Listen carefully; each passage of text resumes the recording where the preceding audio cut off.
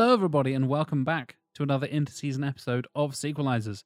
I am your host, as always, Jack Chambers, and joining me, also as always, it's Matt Snogden. 5, 4, 3, 2, 1. Sequelizers are go! Excellent. Yeah. Excellent work there, Matthew. Some of those won't count. Yeah. we'll explain what that means in a moment. Yeah. But speaking of things that won't count, we're also joined by Tim Matum. Why, this podcast is automatic. It's systematic. It's hydromatic. Why, it's sequelizers. Did I do the exact same one for the Grease episode? I think you might have I done. love it. it. No. That means we could now synchronize it into a song. It's Jack yeah. doing the same thing, and then we got a trio Am harmony. I just doing the oh wow in the background with my You little? just did it. Yeah. That's the edit. Someone's got to cut this on the internet. We just for us. cut that, and then that's the whole song sorted. Love it. Yeah, like a weird Grease a cappella tribute from us here at Sequelizers. Yep. Well, we're not talking about Grease. Well, it might come up, to be fair, Yeah. because we are in fact talking about movie vehicles in this episode. And a lot of you are jumping to a lot of thoughts and conclusions right now just from me saying those words. We will explain ourselves, don't worry. We're probably expecting In great length. Yeah, we're probably expecting a lot of this episode is going to be us explaining what counts as a vehicle and what doesn't count as a vehicle. And not always reaching a consensus on that. Debating and disagreeing with each other. So, Yeah. We did that Yeah. for about an hour before we started recording. and then we realized, hold on a minute, this should be the podcast. Yeah. We could be monetizing this conversation. My God! Why are we having a conversation and not recording it? What's the point? That isn't the most 2022 sentence. I don't know what is. That's true. Painfully true. Why hang out with your friends when you can monetize hanging out with your friends? Speaking of monetization, let's say a lovely little thank you to the fantastic people on patreon.com/sequelizers, shall we, gentlemen? Yes. Thank you. Let's do it. Brilliant. If you, dear listeners, would like to get ad-free episodes and early access to all the episodes and exclusive bonus episodes, exclusive merch, even little things like getting your face digitized in the style of our usual season artwork by the one and only Mr. John Scarrett, you can go to patreon.com/sequelizers, become a patron at the various different tiers. Even at the lowest tiers, you still get early access, you still get ad-free episodes. That's just the start of it. There's exclusive merch if you go up higher. There's exclusive discounts on our entire merch store if you go up higher. There's all kinds of stuff. And now we're in the season. You get full bonus episodes multiple times throughout the season. And it's like, I don't know, we were saying this the other day, like, they're proper episodes. It's not like we're kind of half-arsing it and being like, oh, it's some topic that, No. it's not like, oh, it didn't make the cut and we'll just chuck it and that'll be fine. Like, We recorded one the other night. It was 2 hours long, full in-depth conversation, very, very interesting. And every time we do this, we think to us, and we mentioned in this, we reference an episode going, hang on, was that bonus content? yeah. We've done that a few times. Like, Yeah. yeah, we talked about that in Scrolls Through podcast feed.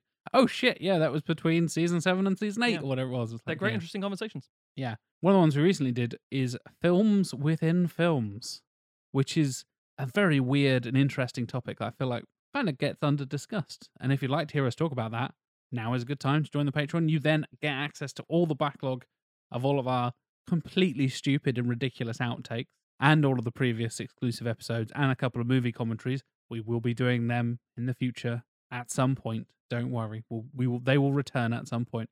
But yeah, go to patreon.com/sequelizers, get access to all that good stuff, support your boys at Sequelizers, and that makes all the stuff possible. We've hit a stretch goal, hence when we did the MCU trilogy at the beginning of this interseason, and now we're working on more merch because we hit the other stretch goal. So yeah, thank you very much for the support, everybody. And if you'd like to join them, there's a link in the show notes. We can go to our website. There's links on the website as well. It's a lovely little thing you can do to support us. And the people who support us at the highest tiers are the executive producers.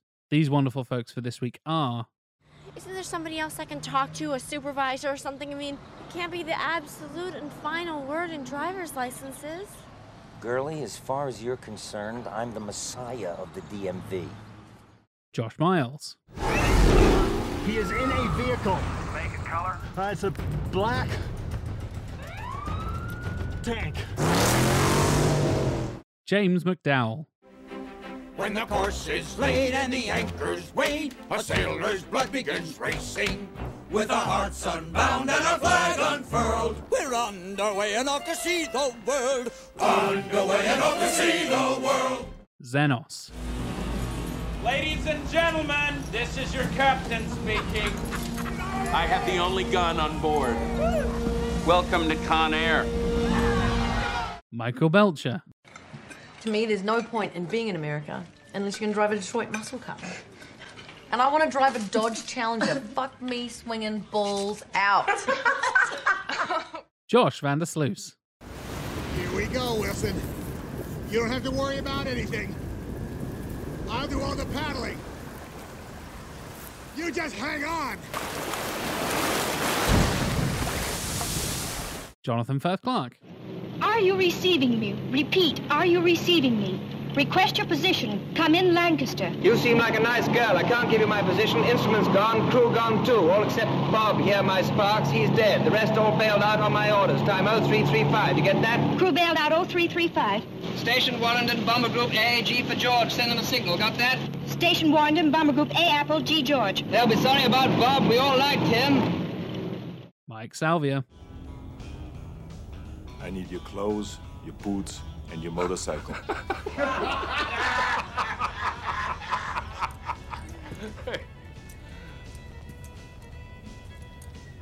You forgot to say please. Colin Thompson. April, April. Übung ist das halbe Leben. Nur kein Moos ansetzen. Probealarm. And Philip Morgan. No ticket.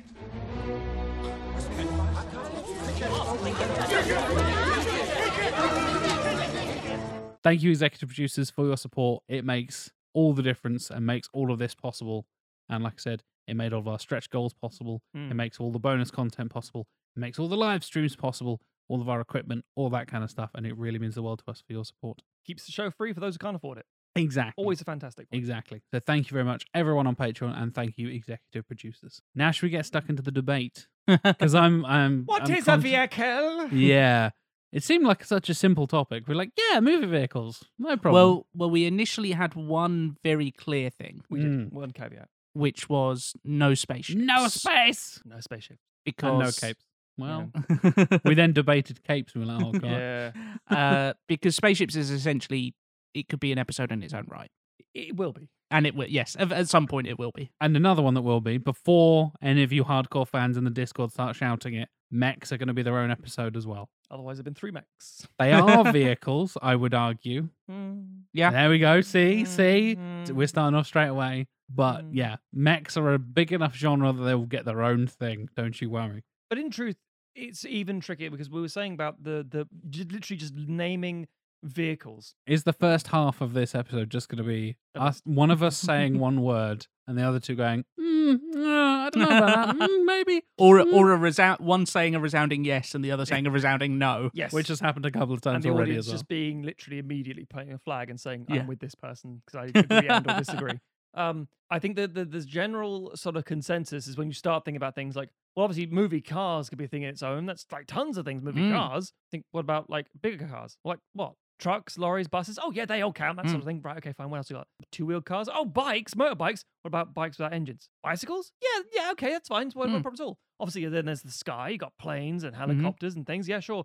Oh, and the sea. So you got boats and canoes and submarines and cool. That all makes sense. And then you start getting into territory of, what about this? And you got one like a tank. No, a tank works out fine. That's no problem at all. Tim, what do you want to bring up the one we still haven't made a decision on? I am of the opinion that a skateboard is a vehicle, I'm but not. roller skates aren't. I feel like you can't have one without the other, Tim. I understand that you wear one and you don't wear the other. Yeah. And that is the distinction. I think this is the distinction for me when we were talking about other things. So I was like, hang glider, vehicle, parachute, not a vehicle, jetpack, vehicle. I think jetpack is a vehicle. I don't think a jetpack is a vehicle. How is jetpack not a vehicle? And we said, I say a skateboard is like, okay, fine, but a rollerblade isn't. So I said, of course, because if it's strapped to your foot, then it's not a thing. It's just it's a fancy shoe. So, well, hang on, that means skiing So skis and snowboards aren't. Yeah. And you also said, yeah, they're not. It's like, yeah. And I said, okay, so surfboards aren't. And you both went, well. You can paddle out to sea on a bodyboard or a ski on skis. On a board. Surfboard is the one I feel less least sure about, because a kayak and a canoe, I would definitely say, are vehicles. 100%. And it's like the line between surfboard and kayak, and I'm sure that there's some people who are very good with both, but to me, one is just like, you throw away the paddle and you stand up, and now the kayak has become a surfboard. I know that's not actually the case, but I also think a toboggan counts, even though I don't know if it should. If Like, it's going down like a sleds and sledges and stuff? Yes, because it's more like Cool Runnings. Oh, okay. Because in that sense, it's like, well, yes, but it's going around a set track. It's like, yeah, but so is a train, and a train counts. Like, shit, good point.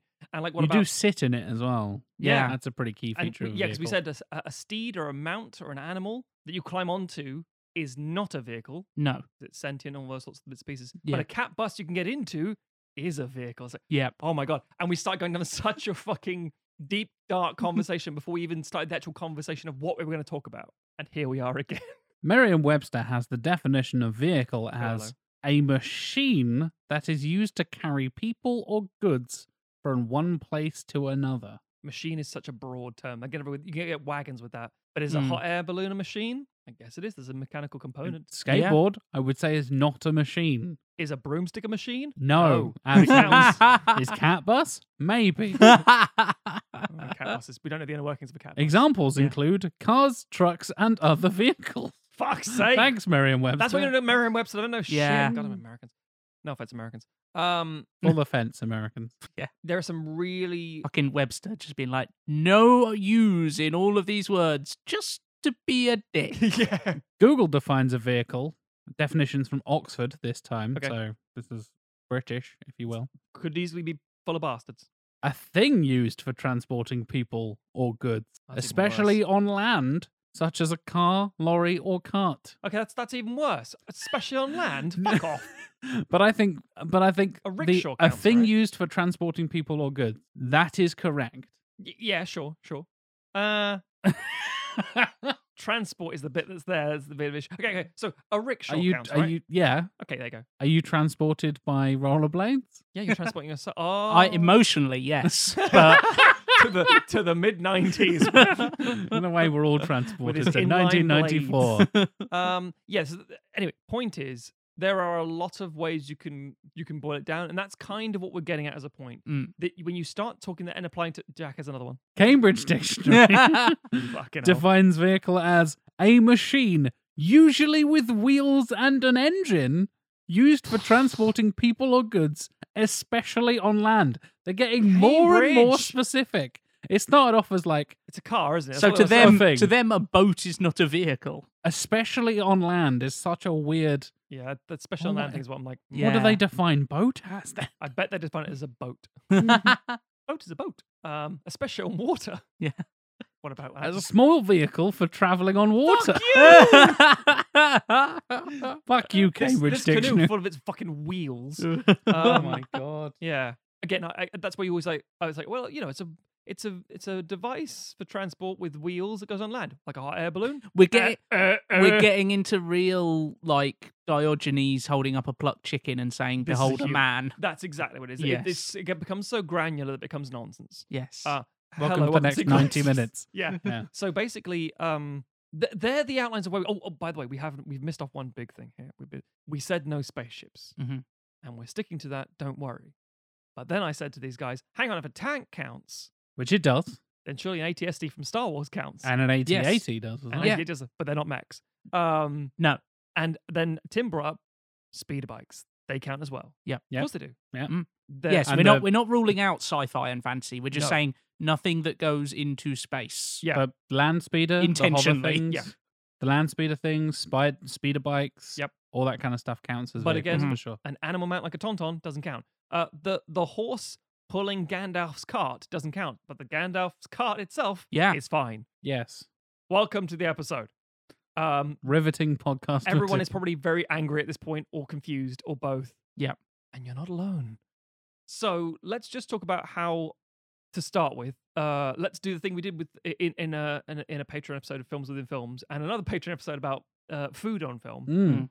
This is a background thing most of the time, yet it can play such an important and integral role Yeah. to a film. Yeah, it's a case of like there are films about different types of vehicles that we could do an entire episode on car movies, for example, Easily. or boat movies, or whatever, or plane movies. In fact, Yeah. but the fact that so often it can just be a background thing, or Yeah. like you don't even think about it, but like, oh yeah, I guess they were always in the same car in that film. I hadn't really thought about it, and there's that was the actor's car, and he brought it on set, and blah blah blah blah blah, and all Yeah. that kind of stuff. But it's not like this big integral moment, and it hasn't got like a name or something like that, because a lot of them will get on-screen names and all this kind of like, take the DeLorean, for example, like I would argue one of the most iconic movie cars. Yes. Is a very fucking integral part to the plot of Back to the Future. It is. It is the because- time machine that they Yeah. travel with. You're right. It's the central catalyst or component how the story goes forward. But also,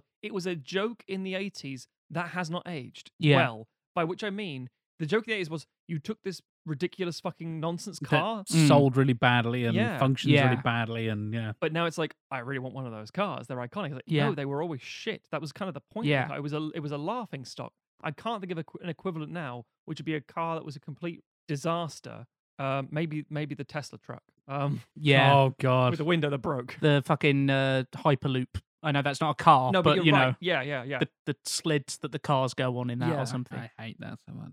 But like, I mean, Back to the Future is a really good example because you have the DeLorean, which, like Jack said, is one of the most iconic movie vehicles, especially cars, It's pushed heavily, yeah. of all time.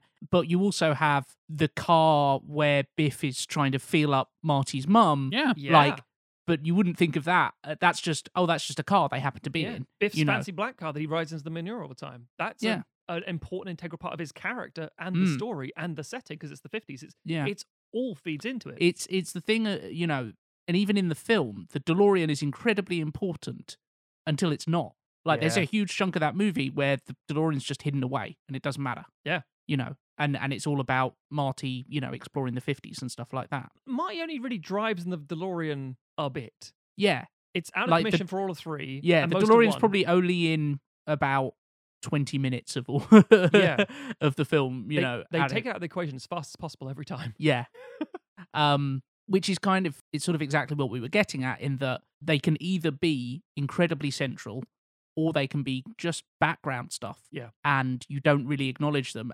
But then as soon as someone starts pointing them out and going like, this is so much a tool of cinema because Yeah. it's not just about the characters necessarily talking about them, but it's about the way the camera frames a vehicle, because it can either just be that thing in the background or a place where your characters are having a conversation that you don't really think about. Yeah. As soon as you start having a shot that lingers on it or pays attention or, you know, does a close up on the wheels spinning or whatever, or, you know, whatever, then suddenly you start thinking about it and you think, oh yeah, that is their car. Some of the most iconic shots in Taxi Driver, for obvious reasons, is the fucking taxi coming out of the smoke. Yep. Yeah, obviously we think of Travis Bickle and all the things he's been doing, and him in his flat, and him going through with the guns.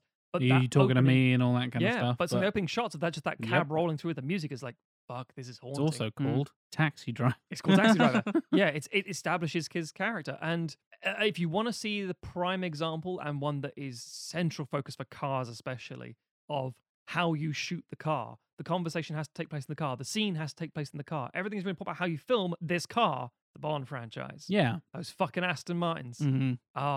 And the thing is, it's such a strange thing because it is almost a product placement advert basically for buy this car. That's an unattainable car that nobody can buy. Yeah. Yeah. And not just the Go version and buy a with the- DB9. Good luck. Yeah, exactly. exactly. And yet, the way that it's filmed like it's an object of desire, a almost sexualized thing in terms of how it's presented, and then low angles rolling along, that kind of shit. It's all very much enigmatic. And it's always very rarely shown as a practical thing either. You see practical versions of cars in Bond. That's why the Jason Bourne thing, and this is why it's interesting. The Jason Bourne thing is we think of that mini chase scene in Paris. I think it was. I Yeah, it can't is, remember the yeah. scene is now. Yeah. In my mind. Point is, that's not a really, arguably iconic car, even though it is. But it's not shot as such. It's shot as a look what he's doing with the car. And they have that moment just before the chase begins, Yeah. where he's literally talking about the practical things. He's like, are the tires all pumped up? Yes. Are the, is there anything I need to know about the car? Like, James Bond never No. checks his oil or whatever, because the car is a fantasy It's a magic object. car. Yeah, It's a exactly. Herbie. Sometimes literally. Oh, very it much goes so. invisible and does all kinds of bollocks. Yeah. And you even get that moment in Skyfall where if you don't know what James Bond is and somehow you've avoided the Aston Martin, there's just reveal of an old car and and you're like, what the fuck is this? You know it's important because the film's telling you it's important. Yes. But you don't know how why that same connection. Like, okay, cool. I mean, another great example is for a certain generation of British person, if you start singing about, self-preservation, society, it's like, hey, Minnie. It's like, what are you talking about? Yeah. And there are two really iconic style cars in the Italian Job. One is the Mini, obviously, and the second is that big fucking bus. Yeah. Or but even, you're only supposed to blow the bloody doors. Well, there's the one that blows the doors off, or the one you're driving around and they're trying to like, hang on, boys. Yeah. Great idea. Yeah. Okay. So these things are huge, and this is the key thing. This is just one type of vehicle. Yeah. And it's unspooled. We've just been talking about cars the last 10 minutes. And that's not even cars that transform into Autobots. Oh, God. And also, we should just go around here. I can't drive. Matt, can you drive? I have a license. I don't have a car. Jack? Same. I have a license, but I don't have a car. Yeah. We don't care. None of us are particularly car people or vehicle people in any sense. Yeah. You know. Have you driven a boat, Matthew? You seem Yes. like yeah, of course you have. Look at you. Ask me if I've flown a plane. Have you flown a plane, Matthew? Yes. Yeah, fucking hell. Ask me if I've skateboarded. Have you skateboarded, Matthew? Yes. No, I've skateboarded. Yeah. Ask me if I've driven a tank. Not a vehicle, though. Have you ever driven a tank? Yes. Oh, for fuck's sake. I have operated Have you ever so many vehicles. Have you ever hang glided? Yes. Have you ever parachuted? Yes. Really? Yeah. It's not fun. For a man who doesn't like it was heights. one of those ones where I was strapped to another person kind of thing. Yeah. It wasn't skydiving. Yeah, I would hope it was so, just yes. a parachuting thing, but it was also very, very low down. But the point is, did not enjoy it. Submarine, Matthew? Submarine, yes. What? I haven't. Oh no, hang on. Sorry, I've been in one. I haven't piloted one. My No, apologies. yeah, I've yeah. sat in the seat and pretended to for a photo, but I haven't Okay. actually done it properly. I mean, that's still pretty impressive. Most people have not been in a submarine. Hold on. A moving, functioning submarine? Yeah, because one of the things to see the bottom of the sea floor and things like that, like a big glass boat bottom with that goes underwater. I've had an interesting life. A mech? I'm not at liberty to say. That Gundam statue in Japan. Yeah, I got inside. Yeah, but this is the thing. Despite this, I'm passionate about the film side of things and what it says about the genre. But in terms of like, wait, you're passionate about film. I know. I've been doing this podcast for a while. Why but haven't you I've told us kept it this before? Under the lid for a while. You keep that such a secret. I know. But Tim's entirely right. Despite all that and all the bits and pieces, maybe Tim one day when he was like 7 got in a small train and pushed the lever forward and the train went forward. It's like, yeah, but he's not like going to fucking train stations and enjoying the trains. Even He's if not he Francis Bourgeois on TikTok, exactly, is he? Yeah. But when you start dissecting these things in films, you get a very classically pinch it. Because again, once you start categorizing something, that really falls into our wheelhouse. That's when we start to step up our game and like, actually, now I have an opinion. Did you have an opinion before? Nope. Apparently, I've got tons of them. Yeah. Welcome to 3 white guys doing a podcast. That's painfully true. So once we got past the categorization side, We never got past the categorization side for the record. but once we move on from Once the we've abandoned it, yes. you end up with the situation, as we say, of like how we've experienced it. When do you start realizing, like I said with the food on film thing, when do you start realizing that a car isn't just a car? Like, that looks cool. There's usually an age where you go, wow, that would be, and it's usually something fantasy based or something that isn't necessarily real, like a James Bond car. You're like, I really wish I had that. And as you know, young kids in Britain, we were marketed to like have a Matchbox car kind of thing. You're like, oh, you want that kind of thing. And it's like, I never really give a shit about driving personally, but I like the idea of this. I like that in Thunderbirds, one of the things that goes up into Thunderbird 2 is a big giant fucking drill. Yeah. On The mole. Yeah, on caterpillar legs. That's pretty interesting. That's a vehicle. The Technodrome from Turtles. That's a vehicle. And or a fortress. Hard to tell. Bit of both. Bit of both. But that's the point. You are sold when you're a child accessories for action figures. So you are told very early on that the vehicle is the big, the action base, the HQ, that's the big thing to get. But the vehicle is the accessible thing you might get. The Ecto-1, the fucking DeLorean. These are the things you go, that's my shit. And also for our purposes, like the important thing is how vehicles are used on screen. Yes. Because as we said, they can be just literally like background setting, a convenient place to hold a conversation or to show how a character gets from A to B. The car in Pulp Fiction, conversation between Jules and Vega. The car is just a car. Oh, with Marvin sat in the back. You don't. I mean, what happens in the car, the events that you're talking about, Tim. That's integral to that. That's so vital. That pushes things so far forward. But the car itself, it's irrelevant what it is. Yes, but then vehicles, cars, boats, etc., can also be an expression of setting. Yes. To tell you about the world that you're in, and they can also be an expression of character to tell you about the individual that owns them or the individual that's operating them at the moment. Yeah. And that's kind of where they matter in cinema is when you do storytelling with them. Yeah. Absolutely. And I think having a setting defined by a vehicle is such an interesting thing you can use to turn what seems like a normal kind of thing or a fairly like uninteresting thing into a really interesting concept. Like take Locke, for example, which we've touched on a couple of times here on the show. The Tom Hardy is in a car for 90 minutes movie that doesn't leave that car for the entire film, basically. And it's just a bloke in a car with a weird Brummie accent, and that's it. And then Snowpiercer. It's an entire society, basically, this city, essentially, in a train. And the entire film is on this one train. Yeah. And the train is such an integral part of Snowpiercer and the claustrophobia and the literal carriage-to-carriage class systems and all that kind of stuff. Everything is shaped by the function of the train. Exactly. The train has to keep going. The train is structured in a way like, okay, well, it's on rails, so we have no control over where it's going. It's set. You have different carriages, so you're not just all in one, in one vehicle kind of thing. There's separate zones to it, which is such a perfect way to segregate the different types of characters. And surprise, surprise, it's a filmmaker from Korea doing a thing about class. Hey, Bong Joon-ho. Yeah.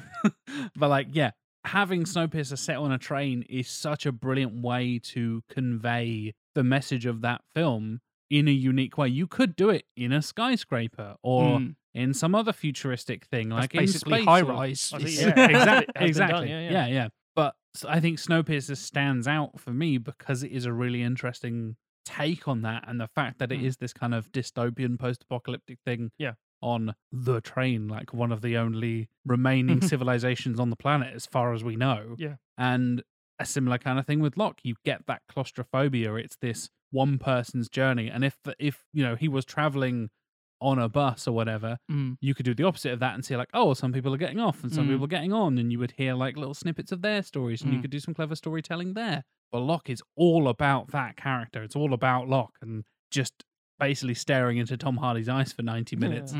And that's a key part of the setup and the claustrophobia and the intimacy of that film. They're both examples where the choice of vehicle links into the central themes of the film, and then goes on to, okay, it's a film all about isolation, and he's by himself.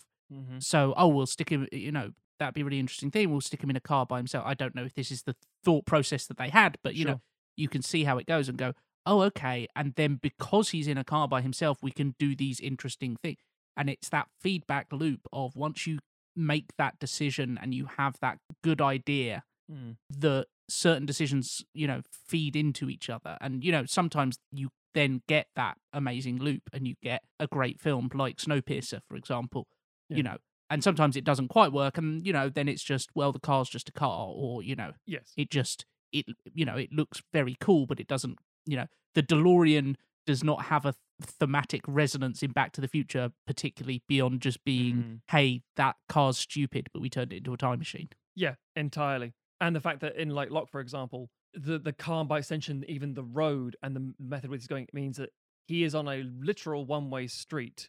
He can turn off at any time to go back to his family. He's like, no, I have to do this. I've set myself on this path, for lack of a better word. And more importantly, Snowpiercer and Locke are two wonderful examples for that reason. They're essentially, people know the shorthand of a train and a car, roughly. But there's enough there you can say, well, we can do a thing where he talks into the rearview mirror. So you can see he's talking to himself. And on a train, you can explain how and why certain things, the track is just a circle, so we don't have to worry about that. But you can explain that it needs to fuel itself somehow. and some people are sent outside for whatever reason, the conditions. But it becomes the world building. So, for example, if the HMS Surprise in Master and Commander, not everyone knows the way an 1800s ship with was it a rigging ship, was tall sail, whatever it is, would be operated, and how many members of crew, and how there's a separation between officers and galley men, all that sort of stuff. And that film is famous for its quote-unquote historical accuracy, Yes. despite it being a fictionalized version of it. Yeah. But era-specific stuff with all the mechanics of how that ship works and how the hierarchy works and all that kind of stuff is immaculately detailed, and it's spectacular. The amount of carpenters on board, because when you get hit by something or something falls over, you only have the boat. You have, or the ship, I should say.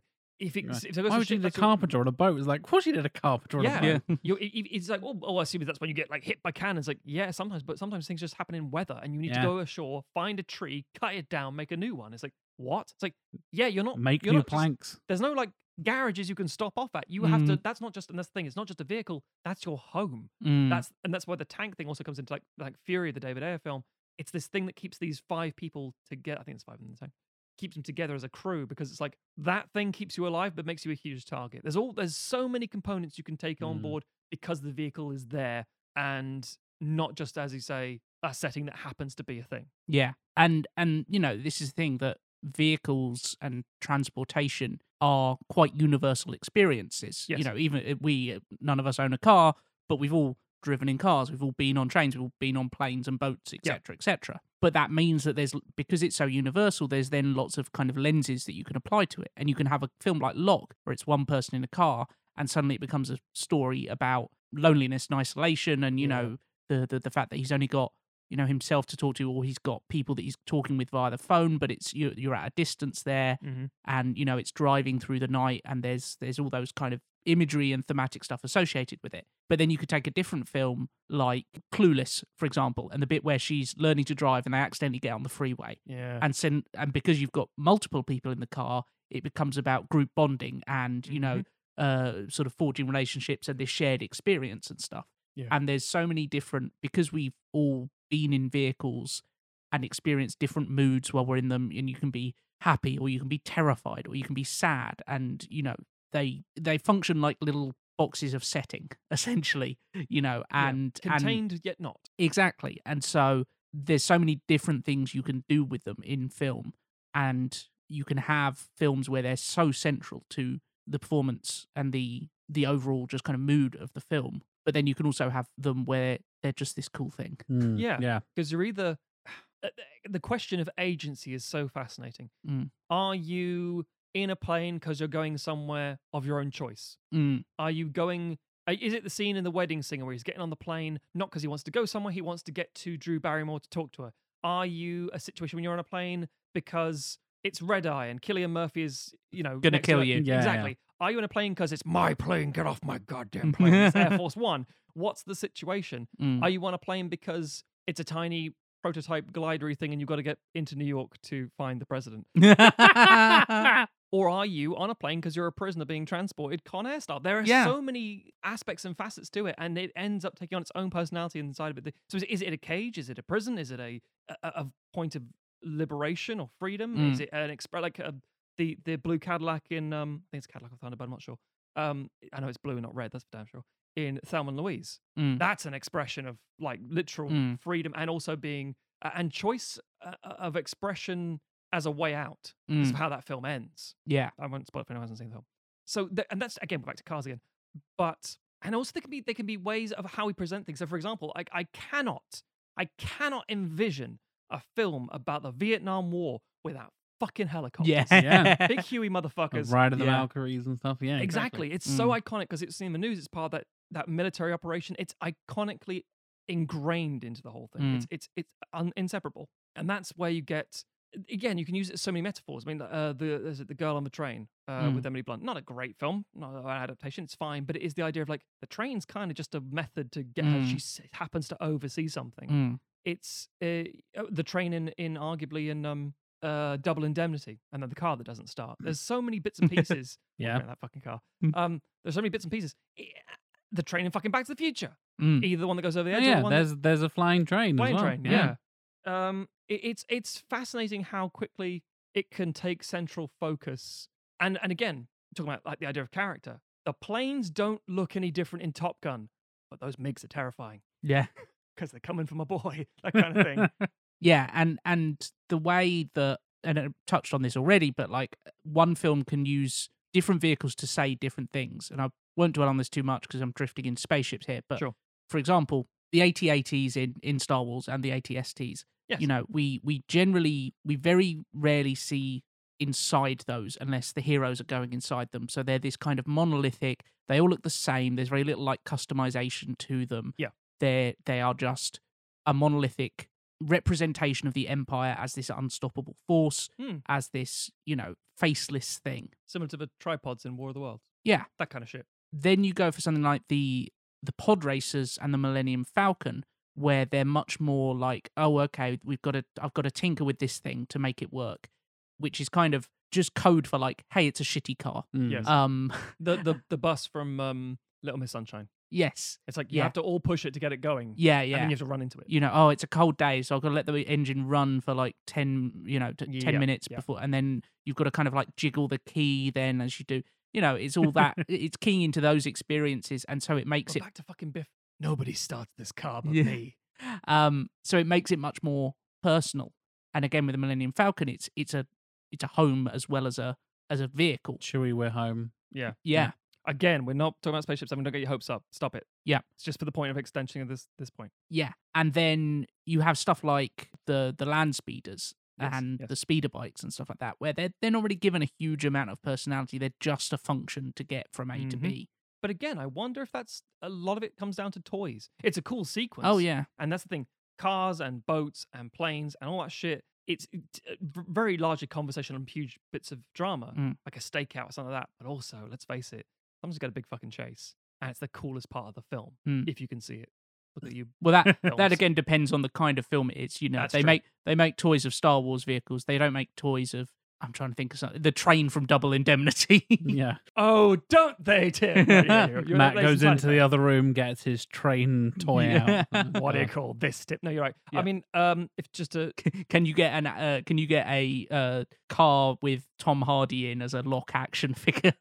the internet, I don't know, maybe. But no, you're entirely correct. I'm googling it right now. Listeners, don't worry. Someone's got an Etsy thing that they've, you know. Yes, definitely. And I think the idea, like, if you think stepping into animation for a second and personality and callbacks, sometimes people like seeing things. So, for example, in Castle of Cagliostro, that little car that Lupin drives, Lupin, the little yellow car, that's referenced in other films as well, which is a callback. In the same way that in Halloween H2O, Jamie Lee Curtis's mum, Janet Leigh, is in the film, and she's wearing the same clothes and driving the vehicle that she was in Psycho. Yeah. And I'm like, huh. And the little tiny musical stings in there, just a little leitmotif to make a little in-joke, as it were. And if you get it, you get it. If you don't, you don't. Because again, that car isn't really that iconic, but it kind of is, because of the last shot of that movie is that car going into the big pool at the lake, whatever it is. Just quietly iconic stuff. So in addition to, as we say, as a character, as a product placement with Bond especially, and if you're going to be, if you know you're selling toys, like the prequels, for example, which, let's face it, Lucas didn't really know he was getting that shafting in the 80s. Yeah. But he fucking aimed for it in the 90s. So many.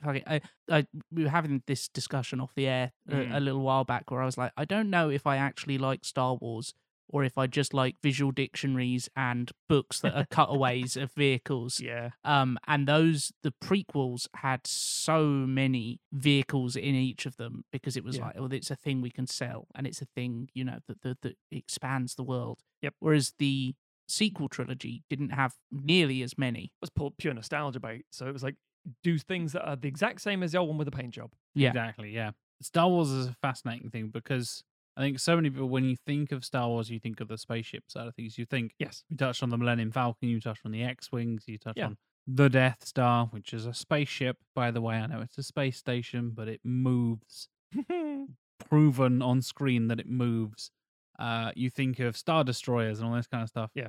But going back to like the speeder bikes, you think of the Forest Moon of Endor and them crashing into trees and stuff. Or even as recently as, at the time of recording, the Book of Boba Fett that's going on Disney Plus at the moment, there's a bunch of speeder bikes and stuff in Yeah, because they're on Tatooine and people stuff. whinging about Are it. they Vespers or something like that? They're There, basically there are Vespers as well, Very yes. mod moped stuff. There are full-on speeder bikes from like the Tuscans, and there's a biker gang who ride like speeder bike type things. Yes. And then there's a group called the Mods.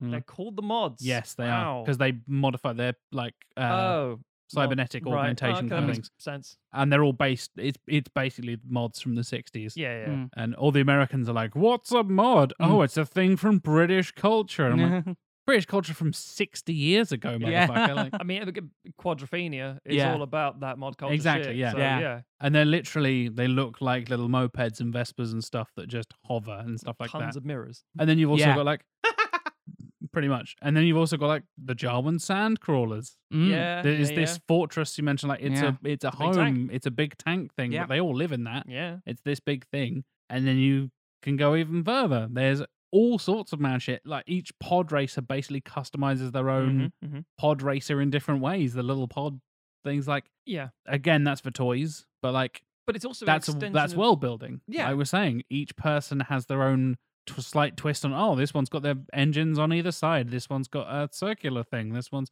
oh, that species does this thing, so he has his this way, so he can drive it with his Sebulba's weird foot hand yeah. things. All that kind of stuff.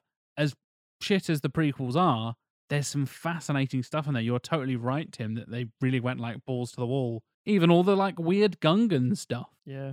They have submarines. It considers how it looks different for different cultures. Yeah, exactly. And often in a very, very racist way. Mostly the ostensibly, Mostly yeah, very yeah, racist. yeah. I was having this conversation at work the other day. We were talking about like joking. One person at work hasn't really seen much Star Wars stuff and doesn't care, but has seen the prequels. She's young enough that she saw the prequels, but didn't grow up watching the original trilogy. And her one of her favorite characters is Jar Jar Binks. Fucking hell. And we had this whole conversation. She's 27, and I was Yeah, like, sure. that's not allowed.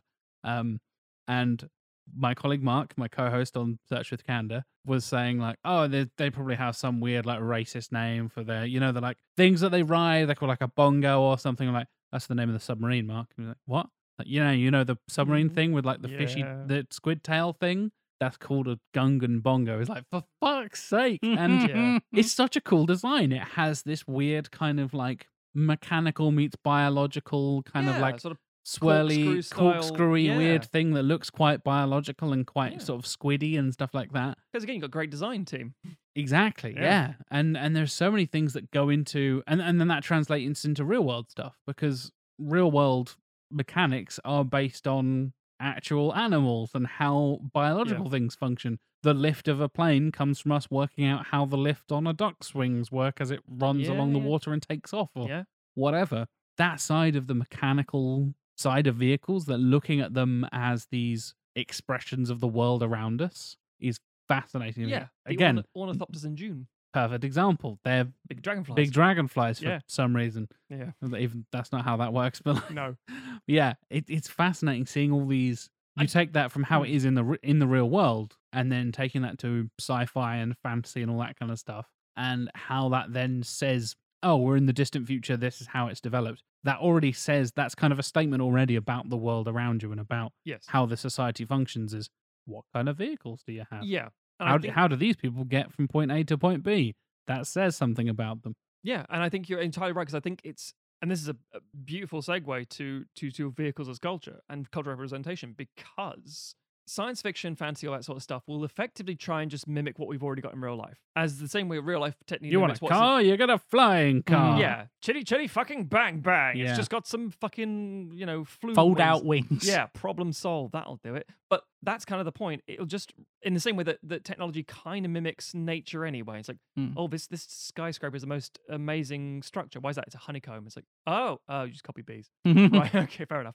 It's like, yeah, well, why wouldn't we do anything else? And that's kind of the interesting thing, because when you present these things, as Jack said, how did these people get around? How, historically speaking, how we, as in Europeans, conquered places like ships, big fucking galleons. It's like, well, guess what? We're going to represent that in space. Exactly, yeah. It's always the same sort of thing. I mean, in space, it's boats and submarines until you want little ships, then it's planes. Yeah. It's always like, oh, that doesn't make sense because those two worlds don't match. But you know what? Fuck it, Yeah. I don't care. Yeah. But that's against starships. But the point about vehicles I was saying is that the idea that if you want to establish a culture, you want to establish you're in somewhere different, if you want to say, look, I'm in a very alien place to me, this character, I'm out of sorts, I don't know what's going on, you show fucking Darjeeling Limited with that kind of train. I was literally about to say, yeah. It's not even the science fiction-y side of things. No. You go like, oh, there's a rickshaw. You know you're probably not in Norwich. Yeah. Like, yeah. Tuk-tuks. It's always like, tuk-tuks, looks exactly. you Oh, are. we're in East Asia, we're in India, we're in Yeah. that part of the world straight Precisely. away. And you have instant storytelling just because we are aware of the world around us, especially now in the information age. We know about different cultures growing up and in the internet and all that kind of stuff. And we've seen it in films and documentaries or whatever. And we're even in the news. You can instantly be like, you don't need the big typical like, now we're in Darjeeling, now we're in Delhi, now we're in Beijing or whatever. It's like, you can just see, oh, there's a rickshaw there. We're probably if in you're India. clever and you show the actual society, culture, what people are eating, what people are doing, you can set the scene. Or you can just tell people very obviously and then cut to a fucking London bus. So it's like a big double-decker red bus or a London black cab London taxi. call. Yeah.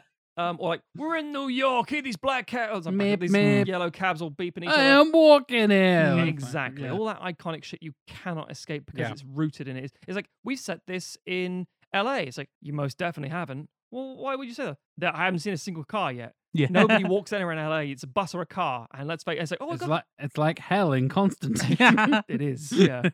Yeah, and it's not just about the vehicles themselves, it's about how the culture interacts with those vehicles Absolutely, and how yeah. how it treats them. You know, you can, if you show a subway system in an American film, you know you're pretty much in like one of 4 places because yes, as much as America valued the train during the height of the railroads in the kind of 19th century, 20th, early 20th century, Tim. you know, they then, you know, motor companies basically paid to have the train system demolished so that they could then have highways everywhere and sell more cars. Yep. Capitalism. Whereas you come over to Europe and it's much more likely that characters will be taking a train to get from city to city. Yep. And then you go to you go to India and you know it's the same because you know Britain was in charge. You need trains. You need trains to make yourself a culture because you How have it. Have How one about of you those. build the railroads for yourselves? And Yeah. we don't pay you to build those. Britain. But also you have the way that you know the way that they will pack people into and sometimes onto a train Yes, in a yes. way that you never would in Europe. And, Yeah. you know, you can just sort of, with very a, iconic. yeah, with a single image, you can establish it. And then you go over to Japan, you've got the bullet train and the efficiency there. Yeah. And even though obviously a bullet train is not the kind of train that you will get in America or Europe or, you know, India and vice versa, you know, all the different models and stuff like that. But they are the same type of vehicle, but the way that they are treated in that culture is so different. And it informs it informs you, hey, this is where you are. If I show you a bullet train, you're in Japan. But it also informs you about the culture and how, you know, the things that they value. Yes, precisely. And it shows you how, just through interior decoration stuff, where you, I mean, the Matrix Resurrections is a very, very recent example, is on a Shinkansen, Shinkansen is a bullet train. And they just step in from, I think, a hotel in Paris, and then boom, they're in Japan. It does say it, and there's cherry blossoms and Mount Fuji. You can tell where you are, but it's like, yeah, but it's a high-speed train, so I just assume it's Japan. And it's fascinating because, again, history as well as culture comes into it, because I mentioned about like the idea that Buster Keaton, the general, him on the strapped to the front of that train, snowplow, iconic image. And the fact that the train very much did build America because it was how they fought the Civil War, how they got troops around, how everything was happening. Yeah. And as you say, the cars were like, a car company's like, fuck that. You can destroy that. You can tear that all up. Thank you very much. But if you think about trains in Africa, there's a lot of positives to them in the sense of like, oh, it would transport people around. It would be a thing, connect things you never could before. It's like, well, we kind of just got it in there so we can get all your stuff out of there. That's what we're doing, really. And it's, when you look at the means and how it's been used and how it's been repurposed and so on and so forth, it's fascinating. And the same thing, like, again, a ship, is it a thing of exploration? Is it a thing of like, we're going to go to sea around the world? Or is it a slave ship? Is it something of complete and utter horror? And how you present that to and from and by different culture perspectives offers completely different looks at people and history and life, which is cinema all over to me. We should also talk a little bit about the production and practicality side of things. Because, for example, notably, if you're shooting at sea, it's a fucking ball ache. It's a bastard. And so, you know, how a film treats, you know, oh, okay, the character's got to take a boat trip. Yep. Like, oh, fucking really? Can we do it with stock footage? Can we just have a set built where that, you know, I'm so fascinated, like, I would love to know what the situation is in terms of, is there like a few airplane interior sets that are basically constantly in use in Hollywood and they get redressed for different purposes, you know, or weirdly enough, I think the answer to your question, Tim, is they used to be. That was the Hollywood system, the studio system. Yeah. Was you'd have a back lot that would have a giant pool, and that's where you do all your fucking Ben-Hur shit and the whales from Star Trek 4. And Yeah. Like, here's a giant tank on the back lot of Paramount, that kind of thing. And you'd have maybe an interior fuselage for a plane. However, that's just really fucking expensive to keep it there. It takes a lot of room. So it's cheaper just to hire a plane for a day and just film it on a runway. And it's even cheaper now to build a rig or alternatively CGI the bastard. Yeah. Boats, planes, yes, frustrating, problematic. We talked this before about the Howard Hughes film, which I completely always forget the name of. Devils something or other. Yeah. Devils or something like that. But the point is that, or something like Top Gun, where it's like, is this going to look any good? Only the edit will tell, that sort of thing, in terms of how you make it look fast and feel like it's going somewhere. But at the same time, Hell's Angels, thank you very much. Yeah, it's interesting because the further you go in time, the more things become period and or classic cars, whether they're good or not. So, for example, if I'm doing a movie and it's set in the early 2000s, you can source those cars, you can source clothes off the rack, problem solved. Easy. You suddenly look like Fast and Furious. You film set in the 60s, yes. Right, okay, there's going to be not a limited number, but they're going to cost you a lot of money. What do you want? Are you having like crashes? Yes. Okay, so we're going to get these expensive, limited, rare edition cars and crash them. And what they often do for that sort of stuff is build like fiberglass bodies or that are fake thing that looks like a 60s thing. Yeah. Is actually just a fucking Volvo underneath there. Yes. And the actual stunt drivers are just driving a completely separate car with a different shell just slotted on top. You're like, see, it's the 60s. I'm like, I mean, it's not though, is it? Yeah, because cars are, I mean, vehicles in general, they're not always built to last. And sometimes, with a boat or a ship, you will find amazing recreations. Like, that is astonishing. Other times you can do model work or CGI work now and then film interiors as a set somewhere.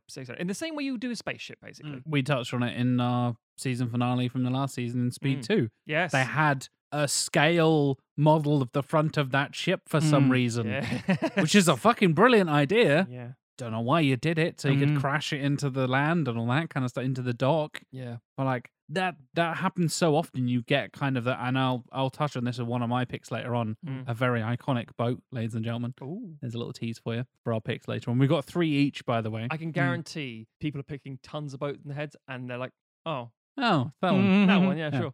But the fact that you will often get like stunt versions of the original vehicle, you'll get the one thing that is the iconic thing, and there's a bunch of backup versions that when you see it drive through a window or you know go over this thing as a boat or crash through this thing as a plane, that was plane number 1, and then when it crashes into the ground, that's actually plane number 3, and the real version is plane number 2 that is in some museum somewhere for film and props and all that kind of stuff. Yeah, I mean, I think it's less so now because of CGI, but you used to get those facts of like, oh yeah, you know, we were filming the Blues Brothers and we destroyed 84 versions of the Bluesmobile. And that was the world record for the most vehicles cars, wrecked in one thing, right? Which was broken by the Blues Brothers 2000, I think, by one car. It's like, fuck you. But you're right, the same, that's just filmmaking though. It's the same for props, same for costumes, same for actors.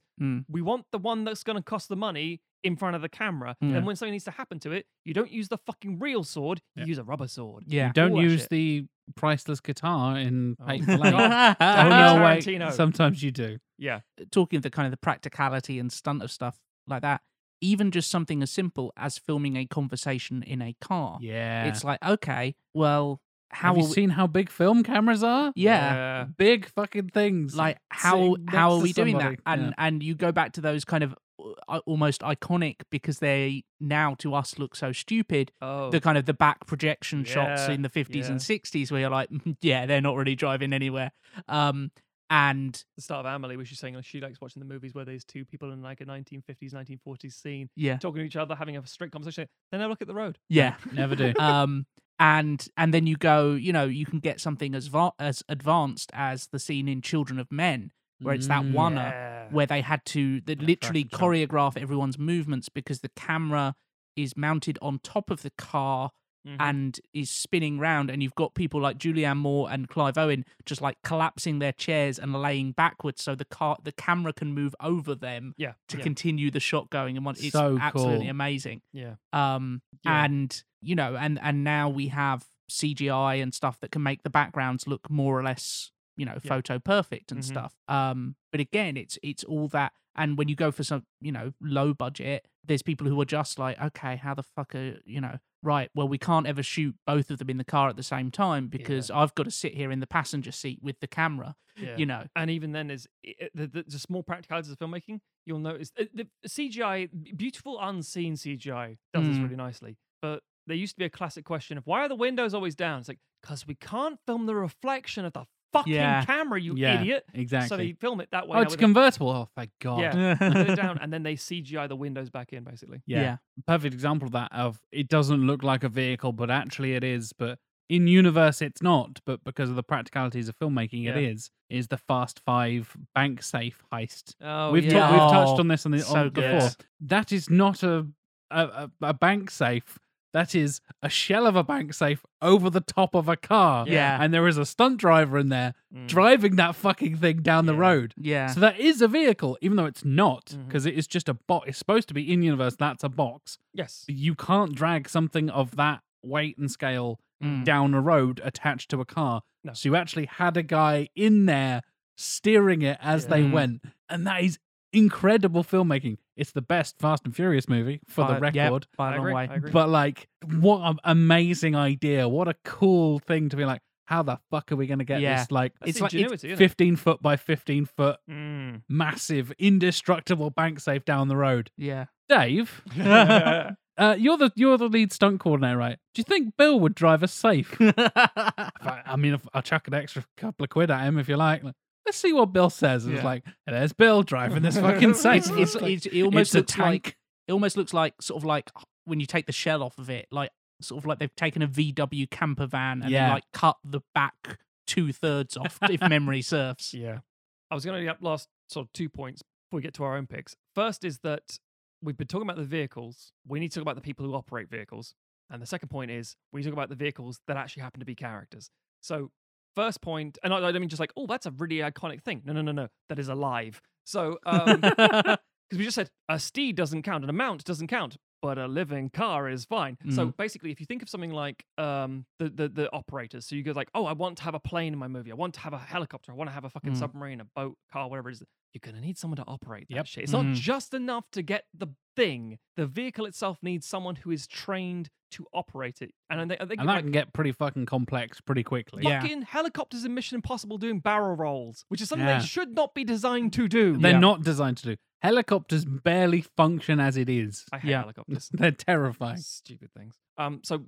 Unspoken, unrecognized individuals, like most of the stunt industry and these things like Give them Oscars. I feel like I said this a couple of episodes ago, but give stunt people Oscars. They're incredible. Yeah. So if you're like, we need to get this thing on set, people have to source these things. They have to find drivers as well for them. This is a whole army of production stuff that you never think about because someone in a script wrote, they take the train to here. It's like, are we shutting down an entire train line? Are we just buying off the cart? Is this going to be like a rig?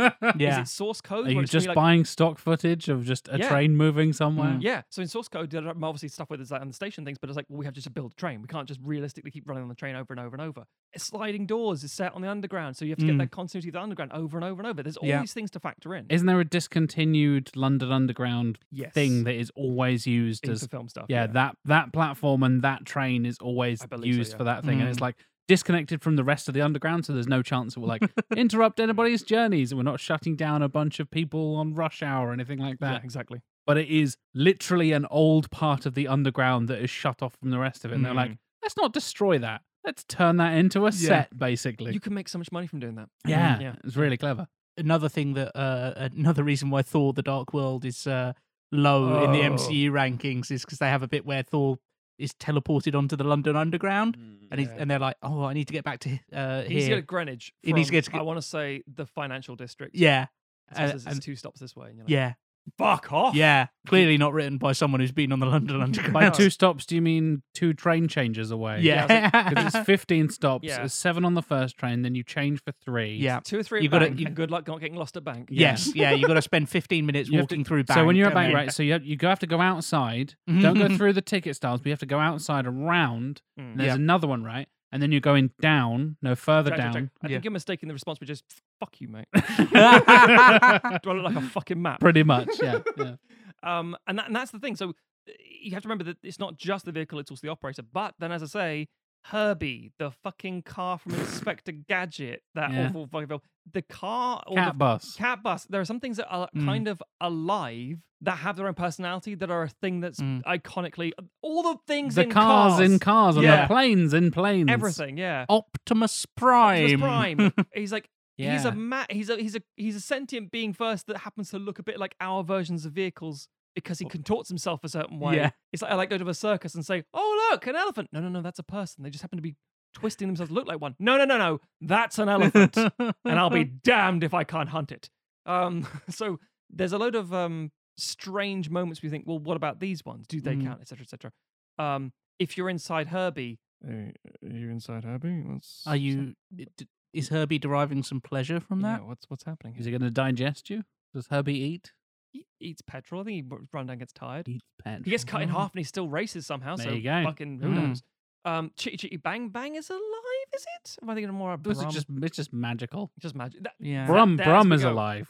There we go. That's true. Brum is alive. That's not a film. That's TV. But Yeah. But I was going to say anybody outside of the UK has no idea what the fuck we're talking about. I mean, people inside the UK might be Google scrambling. Brum, you'll have a great time. Yeah, but it's like then we start with the broomstick thing. You step into magic. You go into, but is that the same thing? And you're like, well, sometimes yes, sometimes no. But it's one that we need to still acknowledge. Again, it's like the idea of cars is such a broken universe. As much as I love the idea of how much it's fucking sold toys, it's like everything here is based for cars. No, everything is for humans. Yes. And you have a minor consideration for these cars. Yeah. Why do these cars have seats? What is getting inside of these cars? It doesn't make sense. And it doesn't need to make sense because it's for children, for fuck's sake. But you still go,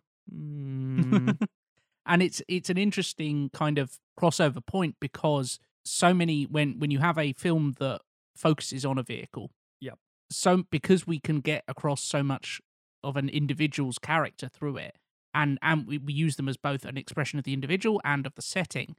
So many times you hear people go like, "Oh, that vehicle's got such personality." You know, whether it is an extension of the person or it's a setting, and therefore it kind of has Ford Mustang. Yeah. A lot of personality to that car. It has its own character, and so there's so many examples of films where people are talking to their car, they're begging their car to keep going or whatever, and they are imbuing the car with almost personality and and a kind of sentience to it. It's a projection of that. Yeah, Exactly. entirely, yeah. And then it's very easy to then cross over into like, but in Herbie, the car is actually alive. But it can only really communicate by like, tooting and wiggling its, it opens its doors at weird times. Yes. And, whoa. Yeah. He doesn't like you. It's like, And then I don't give a shit. And then you go like, okay, well now it's Bumblebee and it can change the radio and then it can Yeah. occasionally like transform into a robot and do stuff. But Yeah. it still can't talk. Sometimes Transformers have big old dicks and big old balls. Yep. How does that work? And then you get something like Cars where it's just like, oh well, it's basically just a creature Yes. that happens to look like a car, but is also definitely a car. Yeah, it's purely coincidental it looks this way. Yeah, and I think that's all kind of part of it. And we haven't even touched on the idea of how it can establish a character's actually here's an experiment for you before I say it. The idea of establishing a character's personality immediately, and I can do this one way. If you see one or many people on a motorbike, it can instantly tell you everything about that character. Mostly that they're either a badass or in a gang. It's very Or rarely, both. or going through a crisis. Is it midlife crisis or is he actually cool? Yeah, because it's like how we associate these things in real life is because of how we've seen it on film. And yet, if you switch that out and it's a vehicle that is essentially very close, but you make it a moped and you Yeah. go, oh no, this character's a dweeb. This character's Unless it's fucking- Italy, then or they're a the mod. coolest. Yeah. This character's Toby Maguire delivering pizzas. Yeah. You know. Yes, entirely. The fucking the gremlin in Nick and Nora's Infinite Playlist kind of thing. There's an old bad car. You're like, oh my god, that's a Yugo. That's a Yugo. Yes, it is. What's the gremlin? Something else is. There's a gremlin's been used in a few different films. Yeah. But exactly. Certain cars are like, why the hell are you driving this? Yeah. That's shameful. It's a point of embarrassment. Stuff like the principal's car in Booksmart. Wherein it's an Uber. Yes. And he's got all the lights set up in it and all that kind of stuff to be like, look, personality 5 stars, please. Yeah. It's or the way that you can tell in Collateral how Jamie Foxx's character keeps his clean, pristine, and he knows the roads perfectly, and he's proud of his job, and that whole thing means that's one of the reasons why he's a good target for that thing. There's so much you can establish, so much character with just like, is this person's car full of trash? Yep. Is it perfectly clean? Is it, it's relatively clean, but there's this one thing, they've got their little hood ornament thing that they got. The amount of times I've seen a car door, it's a low shot, car pulls up, stops, then the door opens and 50 beer cans fall out. Yes. And it pans up a person's boots. Take a cigarette. It's like, I can think of like so many 80s and 90s movies have that as a description of like, this person is a burnout. Oh my god. Or alternatively, a weird example, the start of both, because it's mirroring the same thing, Breakfast Club and or Power Rangers, where a dad pulls up in a pickup truck saying, son, you better get right. It's like, a working class man and his son, who he's impressing his failed dreams upon. I know this because of his pickup. And it's like, it's nonsense, but it's also like, it feels like it's a representative of a people, a culture, a thing. Yeah. It's endless. Oh, and we haven't mentioned Batman has a load of them. And also there's Batman. We could do an entire episode on just Batmobiles. Yeah. Not even talking on Bat planes or the Bat or Bat bikes or anything like that. There's so many different Batmobiles. Yeah, fucking ridiculous. That say something about their Batman, their respective Batman. Their time, the industry, their everything. Yeah. You know something else that's true about Batman? I don't, Tim. Fucking loves audiobooks. Doesn't he just? Yeah, got time in his hands. Exactly. All those stakeouts. He's not going to carry a book around with him, but he can get Alfred back at home to be like, okay, stream me some audiobooks. Dial it up on the Bat computer, Alfred, and send it over. Yeah. And for that reason, Batman has an Audible account, and you can too. You don't have to be a millionaire to do this, I assume. No, you don't. Even. You don't need to be a billionaire. You don't need to be Bruce Wayne. You don't even need to be Selena Kyle and and Nick stuff to fund your Audible habit. I mean, I've done that. Because we are offering you a free month on audible.com. God damn. And a free book to boot. Whew. And we've been talking about vehicles, transportation. Why don't you check out the Audible original production of Around the World in 80 Days? Nice. I wonder if it's got like a streetcar named Desire or a Haynes manual, possibly.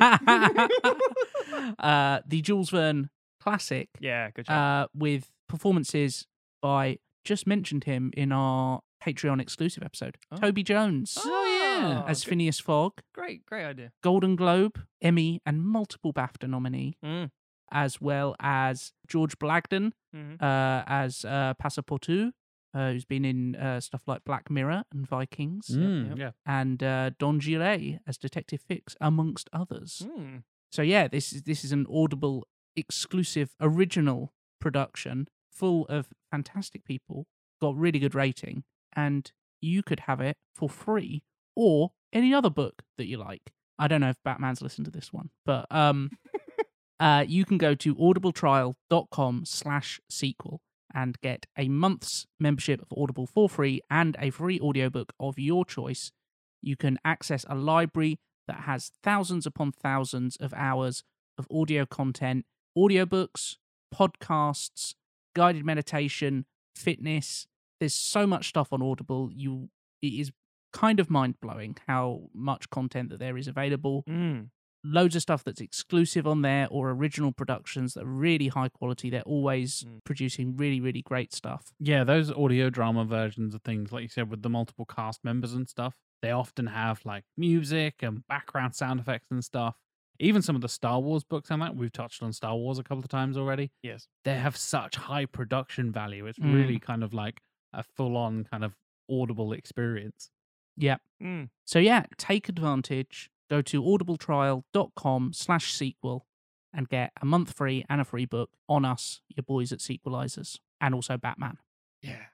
So let's dive into some picks, shall we, gentlemen? We highlight some of the finest and weirdest and most iconic vehicles from throughout the years of cinema. Matthew, Hello. I'll come to you first. You've seen all the films. You've seen all the vehicles. You've seen all the films. You've driven all the vehicles. It is true. I have had a life of many, many adventures. So, when this subject came up, I was like, what are we going to talk about? Movie vehicles. There was one thing in my head. And we said, not spaceships. And I said, okay, fine. And then there was one thing in my head. And then we said no mechs. And you're like, oh. And then there was one thing in my head. And I thought to myself, yeah, that's it. Because no matter how old I get, no matter how many different movies I see, no matter how many cool vehicles, like, that's so amazing. Well, that's a great design. The teenage boy in me fell in love with this thing to the degree that I want it, even though I think it definitely doesn't exist. Is it Herbie? Did you fall in love with Herbie? I fell in love with herpes. Oh, God. No. Oh, no. No. And I fell in love with this thing. And I've always I've coveted it. Mhm. I want a model of it. I want the real thing. And yet, it's a thing that I would absolutely detest having in real life. That is the level of my fixation and fascination. It is design-wise, and just because of the association, fucking cool. It does a bit of a DeLorean in that it's only really in certain parts of this movie, but it is iconic in how it is presented. Mm. That's enough burying the lead and wanking it up and hyping. I'm talking about Kaneda's bike from Akira. Oh, yeah. And that bike doesn't actually have a name. It's just Kaneda's bike, yeah. And he nicked it. It's not really even his bike. So yeah, it's a anime, 1988 Akira. We discussed it a few times on the show. We touched on that specific scene with the bike chase and stuff Yes. in the opening sequences episode we did Mhm. previously. Yeah, it's got like a load of stuff in the dialogue. It says electronic and controlled air brakes, 200 horsepower. It does all these bits and pieces. It describes what it does, Mm. but it doesn't actually matter. And then this is what we talked about earlier about the idea of association and character. The bike is associated with Kaneda and the gang, so obviously it's a rough, rowdy, very attractive thing, and he nicked it. So it's stolen property. So it's even more covetous and And amazing. noticeably nicer than anyone else's bike. Extremely. It's like he's driving a Ferrari where everyone's walking around these sort of like, regular Fiestas Yeah. or something. But it's also a thing of like, Tetsuo wants to drive. Tetsuo also is obsessed with it. It's a point of obsession and inferiority and all sorts of things that feed into the characterization. So a Rivalry and yeah. entirely and multi-level thing working in that capacity. And the first thing, Tetsuo's looking over it and thinks it's amazing, and Kaneda's like, it doesn't say get out of the bike basically or get off it. He's like, do you think you can handle it? Because it's like, this bike is too much bike for you. Yeah. And the bike is like, only the baddest, most amazing motherfucker can drive This bike is too big a penis for you. Yeah, this bike fucks. And are you ready to get fucked by this bike? Yeah, and I have genuinely adored it for like decades. Your entire life, basically, Yeah, by the sounds of it. and there are currently so few versions of that thing in terms of like model kits or replicas, whatever. They've released one recently. The light up one? Yes. Oh, it's and so it costs cool. like $700. Yeah. I'm like, are you fucking insane? But also, Have you seen like the really advanced Lego versions? Yeah, With like yeah, I 700 have. piece kit. I have. I've seen someone do like a kit version where they're driving around in like this sort of like somewhere in America with it. I'm like, it's just so everything like in like, I know Cyberpunk 2077 is a broken and hideous game, but I thought that bike fits in there. It's such a thing that I would. I mean, my brother, my middle brother Andrew, he has a motorbike license. He has a bike and he drives his bike around. And I look ridiculous on a bike. I look less ridiculous on a horse, but I look quite. I mean, yeah, that makes sense. My brothers and I will ride, but Andrew's the one who rides bikes, and he was sort of teaching me and showing me bits and stuff. And when we were kids, we would go to like these sort of course days. We go on like a quad bike or a dirt bike or that kind of stuff, and you learn sort of that kind of off-road adventuring kind of stuff. In addition to BMXs and everything else, that kind of thing, just as an experience. and I've never really had the confidence with balance. Mm. I could functionally do it, but I'd be that like it'd be wasted on me. I'd be Yeah. going no more than 33 miles an hour. You wouldn't try and do the iconic slide in it because you'd be too terrified you'd fall over. Very much so. And Yeah.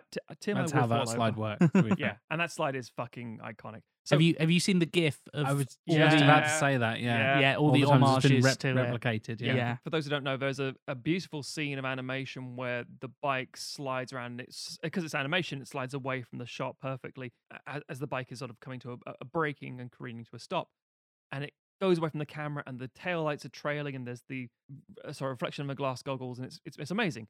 And the amount of people who have replicated that shot because it's so dynamic, and I mean the camera isn't moving, but everything's moving so perfectly. So it's glorious. So it couldn't not be my first. And if I only had one pick, I mean I never have one pick, you know. But if I had one pick, that would be the thing. And it was the first thing I wrote down. The first well, nothing can change. And I also then said, I might not do anything else that needs to go on the road. It's like no cars. It's like I can't. What can compete? Yeah, with, it's winner stays on. It's like, what about the Batmobile? What about fucking Canada's bike? Yeah, I can't do that. Like, what about this? No, what about? I just told you. What about Canada's bike? Even if you stem into television, Canada's bike, motherfucker. Yeah, it's important to me. It's such an iconic thing. It's gloriously designed. It's never been bested or beaten. And the thing is, with regards to the bike itself, as I say, it says so much about character and status and envy and all these things, and yet it's only really seen at the start and the end of the movie. It's got so little screen time, but it means, it's so important. It's so iconic and so awesome. To put it into perspective, there is a 2-minute video on YouTube called 3 Decades of Akira Slide Homages. Yeah.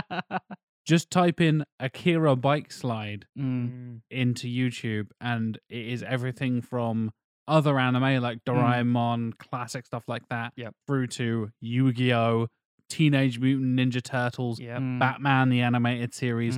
If there is an animated thing that has happened since 1988, and there is the capacity to include motorbikes, some of them aren't even motorbikes. Yeah. There's one from Adventure Time where Jake slides like that in dog form and like slides as a dog and stuff. Yeah. It's iconic beyond iconic. Yeah. And it's older than Jack. It is. Yeah. But not as old as Tim or myself, which You means think so? we're allowed to ride it. That's not how that works. Maybe it isn't. Maybe it isn't. Anyway, so that's one that's my first one. That was always going to be the top of my list. These aren't ordered or numbered, but that would be just in a heartbeat. Tim, what's your first vehicle? Mine is a vehicle that would crush Canada's bike under its powerful wheels. That's the thing, I can't be insulted by that because by the end of Akira, that bike is fucked up. Yes, it is. And in contrast to Canada's bike, this vehicle is basically the entire film is based around it. Yep. I've gone for the War Rig from Mad Max Fury Road. Oh, see, this is interesting. Partly because Mad Max has so many iconic and interesting cars. Yeah. Each film has its own set of really interesting cars and vehicles in general. The Interceptor was nearly on my list. Yeah. And it's because I assume from specifically the second film. Yes. When Yeah, it's of at its course, peak of badass. Yes. Road Warrior. Yeah. Whereas in Fury Road, because there's so much going on, there are so many vehicles you could say anything. The doof vehicle thingy with the drums. Doof Warrior. Yeah. There's so much there. Yeah. So the War Rig specifically. The War Rig specifically, because the film is essentially set on it. It is the moving set for the film. Because it's such a large vehicle, there's so many different options for how they shoot it. You know, the different parts of it. You have the wives like crawling through the different compartments of it. You have the moment with Nux when he's at the back and one of the wives, the Riley Keough's character, whose name I can't remember. Oh yeah. Because they've all got very weird names. Yes. And they're having this kind of moment, and it's in this weird, like, it's like a VW shell, like VW Beetle shell that's like attached to the back, and they're having this kind of little intimate moment in the kind of nighttime, and then you have the action sequences where it's all focused up in the cabin. It's such an amazing use of a vehicle on film because all those things we were talking about of both character and setting, it is the perfect blend of those. Yeah. Because there's so much storytelling that is done with that war. I mean, throughout the production design for Mad Max Fury Road is insane. But even just taking that war rig by itself, stuff like the fact that Immortan Joe's symbol is stamped on the metal of the ceiling in this repeating pattern because everything has to be marked as his. Yep. You have to, that you are in a thing that is owned by Immortan Joe. All branded. Yep. Yeah, exactly. Literally branded. There's stuff like that. The dagger that is hidden in. Oh yeah. The gear shift. The gear shift stick. The fact that it's got that little sequence that Furiosa has done of dead man switches, so you can only drive 50 yards before it breaks down unless you know what you're doing. All these things that the gun that is hidden in a little crushable skull on the outside because they're aware that at some point they might get hijacked and need to have a weapon on the outside that nobody else knows is there. All this conveys so much about both the setting and the characters because it shows Furiosa as this capable person. As she has made this vehicle hers, which, a bit like Max's Interceptor, it tells you that in this world there is this symbiotic relationship between driver and vehicle, that you need to know your vehicle inside and out. You need to, not only is it yours, you need to make it so no one else can drive it. No one else knows this thing like I do. And the fact that Max is then trusted to drive it is such an important step, and it shows the evolving relationship between them, and that they're getting to know each other, and just the stuff like them spitting the petrol into the big engine that's the engine block that's jutting up from the front, just showing this such a close relationship in this culture between vehicle and person. It's because outside of it you die, basically. Yeah. You touched on it being a moving set there, Tim, and I think that's a perfect description of it. Because of the way George Miller made Fury Road, it is so practical and a mix of CGI when the big explosions and the war boys are coming in with the exploding spears and all that stuff. That is a combination of wire work and real car explosions and CGI, all perfectly blended together in this immaculate special effects featured car mayhem monstrosity that is that scene. And even blowing up the actual war rig that they do towards the end to close off the canyon and all that kind of stuff. They actually did that. Yeah. They actually blew up the actual war rig and just the whole thing fucking exploded. And it's just commitment to that kind of thing where, like you said, it's such a central part of that film and the characters' lives, and it's what's keeping them alive in this fucking wasteland of a desert. Yeah. Like Max says at the beginning, the world is blood and dirt and all that kind of stuff. Yeah. Like, there is nothing left here. The world is fucked and we live on bullets and petrol and that's it, basically. Oh, wait, there's water over there. Oh my God, it's a huge fucking deal. And water is like the most miraculous thing in this world. Yeah. And they live in these grimy, horrible, fucking greasy, just hot, noisy things churning through a fucking desert. Imagine trying to drive that thing through a desert. Basically impossible. The fact that they get stuck and they have the little runners under the wheels and all that kind of stuff. The plow that can go down and the kick plow up all thing the sand. kicks up all the sand. Yeah. The fact that that is a big, actual, practical thing that real people welded together from bits of this car and the back of a semi-truck from over there that's got extra 6 wheels on the side, and then let's put some, we need some polystyrene skulls on the front, and then these big spikes at the back, and there's such attention to detail there that is so built into that world and built into just the care and the craft that goes into this stuff that just blows my mind. Again, we are not car people. I know basically nothing about how cars work, how they're built, all that kind of stuff, apart from the obvious stuff that everyone knows. But the fact that you can build something that big and that cool, that is not cool, it's just a hodgepodge of bits and pieces that in the universe they have just built to be survivable, basically, and indestructible as possible. Through what the characters go through and throughout the film, it becomes iconic, it becomes epic, and it's like, that's just a bunch of car parts basically stapled together, but it's so cool and so integral to that film. Yeah. And that physicality to it is so important because it's not just a vehicle that you drive in, it is a vehicle that is clambered over and through and across, and that you have fights on top of and all that stuff.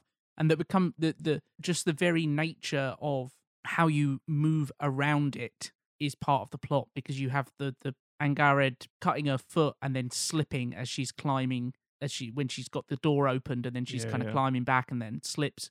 Like, there's just so much storytelling that is done with it that, to me, it just stood out immediately as one that I wanted to highlight because I fucking love that film. It's so good.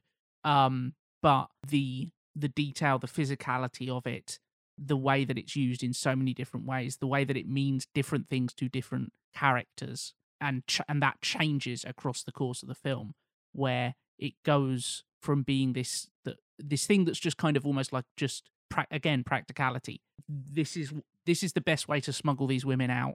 This is just an avenue to get to the green place. And then it becomes more than that over the course of the journey. It becomes, okay, well, we fucking bled for this thing now. This is something that we value. And then when they turn around and come back, it becomes this kind of symbol of reclaiming what it was a Morton Joe's. And it's like, now this is fucking ours, and we're going to go back and we're going to do the same to the Citadel. Which, again, is a beautiful projection and extension of and representation of Charlize Theron's character. The idea that it's like, this is her.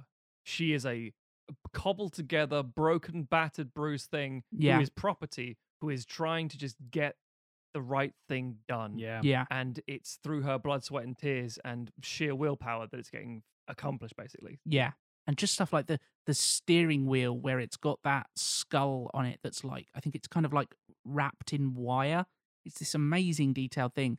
And then halfway through the film, they get rid of that, and it's just like a wrench on the direct like kind of steering column that they have to steer with. Amazing. Yeah. And that's when you know you've hit something you really love, where you can just say, I could talk about this for hours. That kind of yeah. Jack, let's go for your first pick. I'm going to venture into the sea, ladies and gentlemen. Take us away from Neo Tokyo and Australia, I guess. Out into the seas in the Orca from Jaws. Calling all the way back to episode 1 of Sequelizers. way, way, way back when we fixed Jaws 2, of course. And to me, it's one of, maybe along with like the Titanic, which is kind of the obvious one, to me is one of the iconic boats in all of cinematic history.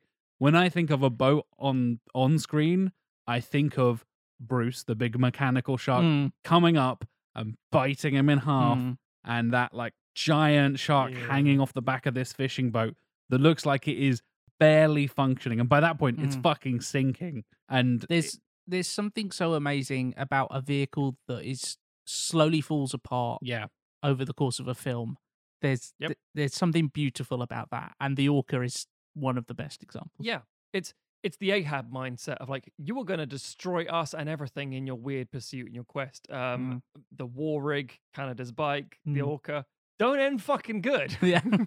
All of them are smashed up and destroyed, and you can get like the final shot into the air tank from the top of a sinking mast, just like the final last grasp of hope against this indestructible force of nature that is the shark from Jaws. And yeah, it's just this fantastic thing that it starts off as like, oh, it's a fishing boat, like it's meant to catch sharks and all this kind of stuff. That's what this thing is built to do. But the fact they were dealing with something on another level, this super hyper aggressive gigantic shark that just tears through everything else in the film basically, and eventually does end up destroying the Orca as we know it. It's a brilliant piece of storytelling to have, like, you know, you've got Brody, you've got Hooper, and Quint, played by Robert Shaw, is amazing in this, like, oh, I just don't give a fuck. Do I have to help these guys out? Kind of like, yeah, I mean, you can use my boat, I suppose. Well, it's also the fact that, again, we talk about the shorthand. Big truck is big, scary. Okay, that's a dangerous thing. Bike is fast. Oh, only some people can drive this bike because you have to have the balance. You'd fall off. Boat. I don't know what a regular fishing boat looks like. But when you say, you need this kind of mechanical cage, go into the water, that kind of thing, all this sort of stuff. It's like, okay, now I understand how this has been sort of customized. It's a small thing, but it's a thing they bond together. And these three people don't really get on. They're there through circumstance, but they have commonality on the boat. They share that classic seaman style. Oh, sorry, seamanship. They share seaman. Yeah, a bonding of like, well, there's nowhere to go. There's you can't leave the boat. You just have to talk to me. That sort of isolation, that confrontation, that closeness, and that isolation in general is just because there's also nothing around you to be like the changing landscape of the sea, which drives you fucking mad. Except also there's a killer thing in the sea. Yeah. So yeah, and obviously, and as well, as much as Tim and my ones have really good character parallels, as this one does as well, and setting, as this one does as well, and design. This one isn't very cool design, but it's No, iconic not design, at all. Yeah, because of association. But yours has one of the most iconic movie quotes about it. Yeah, we're gonna need a bigger boat. It's just so iconic and so legendary. And the fact that like, to spin into like the behind the scenes stuff and talk about, so they had a fully functioning actual orca that was a legit fishing boat, and then they had essentially like a non-functioning replica of it that did all the sinking and all the shark stuff, basically. When they're actually on a fishing boat and you don't see any like close-ups or anything like that, that is a real boat that they're going around and that they actually purchased for the film and all that kind of stuff. And as soon as it starts sinking and breaking and all that kind of stuff, they have this full-size replica, kind of similar to what we're touching on with Speed 2, as I touched on earlier. You get this amazing attention to detail of like, oh, that's broken here, so now that's broken here. And it was quite a troubled production. Oh, yeah. Again, as we touched on in episode 1 of Sequelizers, all the way back in 2015, we talk about how like everything that could have possibly gone wrong on the set of Jaws pretty much went wrong. Everybody fucking hated each other. Everything broke. Cameras were breaking down. People were getting injured. All this kind of stuff. The fucking shark barely moved at times, and then when it did move, it hurt somebody and accidentally bit somebody, and all this kind of shit. When you're filming outside, you get the weather. When you're filming outside on the water, you get so many more problems. Yeah, because so many people usually get away with like, oh, we're not filming on the water. It's just a big pool in a car park somewhere. Yeah. People just do it in a parking lot, and it's just this raised thing. So all you can see around you is water, because we've just worried about that. It's like the 70s, mate. They just filmed on actual water. It's not like Life of Pi where you can do it really convincingly with CGI. Yeah, exactly. It's like, well, what are you going to do? I guess we'll just... Also, it's a small budget shoot. I guess we'll just push a boat out into the water. Yeah. Okay. I think, in terms of character and storytelling, is a really fascinating thing with the orca as well, which is at the start of the film, well, not the start of the film, because they don't get on the boat till halfway through the film. Yeah. When they get on the boat, it's Quint's boat, and then there's all of Hooper's equipment loaded up on it, and you can kind of tell the difference because Quint's is just that I am an old, man of the sea, old seaman, crusty old seaman, old sea dog. Yeah, and it's just I'm very grizzled, and I just go out and I hunt these big fish. And then Hooper is like, I study everything. I'm the person who's brought the cage and all this kind of stuff. And then over the course of the film, a lot of that stuff gets destroyed, wrecked in various ways. And by the end of the film, it doesn't like you can't tell what belongs to who anymore because they've bonded / died, and it just becomes the orca, and it's all it's all one piece rather than this there's this division between what belongs to Hooper and what belongs to Quint. It's just no, it's all wrecked. It's all been fucking ruined by this shark, and you've just got Brody on the fucking the top of the mast. Top of the mast. Smile, you son of a. Yeah, so good. Yeah. Unfortunately, from behind the scenes and all that kind of stuff, the orca didn't survive. No, I wouldn't be surprised at all. It's heartbreaking. So, I had an interview with a production designer from Jaws, Joe Alves. He talks about how the Orca 2, which was the non-functioning one that was basically the set, didn't have a motor, didn't have anything, but still had to be in the real sea. So it would be lined up next to the real orca. And then whatever they changed on one, they had to change on another. So they basically had, as you mentioned, Tim, all the equipment and stuff was basically being duplicated across both sides and all that kind of stuff. And when it came for the big moment, when Orca 2 sinks, it sank too well and took 2 cameras with it. And they were like, oh no, fuck, oh, it's gone. Nope, shit. And they were like tens of thousands of dollars in 1970s money. Yeah. Massive, like, Panavision big things that were like, yeah, that. And it actually sunk. And they were like, well, shit. I guess we'll come back to that later. And I believe that it was then eventually brought back up and towed away and all this kind of stuff. And Spielberg sold it to the Universal Studios like lot kind of thing, the big like Yeah. presentation thing that they have. Then I think he bought it back, or one of the other members bought it back from them to kind of have their own memorial to it or whatever. And then I get a bit confused about how many times it goes back and forth, but it was just like Spielberg went to visit it at the lot one day and it was just gone. And somebody was like, oh yeah, we had to clear out some space. And he was like, what? Why would you do that? And there are rumors of it like, oh, it was like sawn in half, and because they couldn't fit it in a particular hangar or something, they cut it in half and then realized once they cut it in half, they couldn't keep it anymore. And it's like, that's like a really important piece of film history, you maniacs. Yep. Oh, yeah. And like we said, they blew up real war rigs. They actually sank a ship here. Like, it's amazing how many of these vehicles are so iconic. And then it's just like, I mean, yeah, it was just, it sank, it broke, whatever. It's ended up in a big pile, burnt or trash somewhere. Yep. It's heartbreaking. Well, it's expensive. As I said before, the fuselage of a plane, it's expensive to keep the shit lying around. And then, unless it goes into an actual museum like the Smithsonian or like the Museum of Moving Images or something like that, it's like, well, sorry, is it important? It's like, yeah, it was. It's like, well, you should have got on with things sooner. I'm not advocating that stuff. I'm just saying that's how these things end up being scrapped, unfortunately, because they're fucking huge. Also, an iconic ride, Universal Oh, Studios. yeah, of course. Yeah, absolutely. Yep, Yeah. a lot of fire. I've been on the ride. It's good. You know what isn't Is good there about it? anything you haven't been on, Matthew? Jesus Christ. Your mum! No, I'm kidding. Jill Chambers is a saint. You live for alone. Yeah, that's why I said I haven't been on it. Exactly. No, the thing that makes Jaws an experience, shall we say, at the Universal Studios is when you go there and someone say, "Oh, Sugoi!" because you're in Japan and the entire story's in Japanese. I don't remember what the word for shark is in Japanese. Shaku? No, I felt like they have their own name for it, but maybe. So yeah, it was just a case of like, oh, this is a different experience, but it's a cool ride. So, Matthew, background to you, sir. Let's stay in the sea, Jack. Oh, Let's stay in the there's sea. a transition. There's Yeah. a segue for you. Not literally a segue. No, the Segway We're underwater. not doing Paul Blart Ball Cop, for fuck's sake. The most iconic Segway in cinema. No, the Krasnye Oktobre, or Oktobre, depending on which part of Russia. you Oh, are. God, Matt's doing all those wanky fucking Russian films again or something. Yes and no. No, I'm talking about submarines.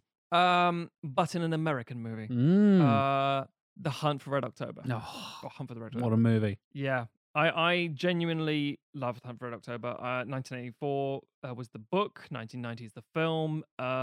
It's a classic sort of Cold War spy thing about one Russian submarine captain who's taking a very, very impressive weapon of war that would give Russia such an advantage that it would end everything, because it's what's called a caterpillar drive.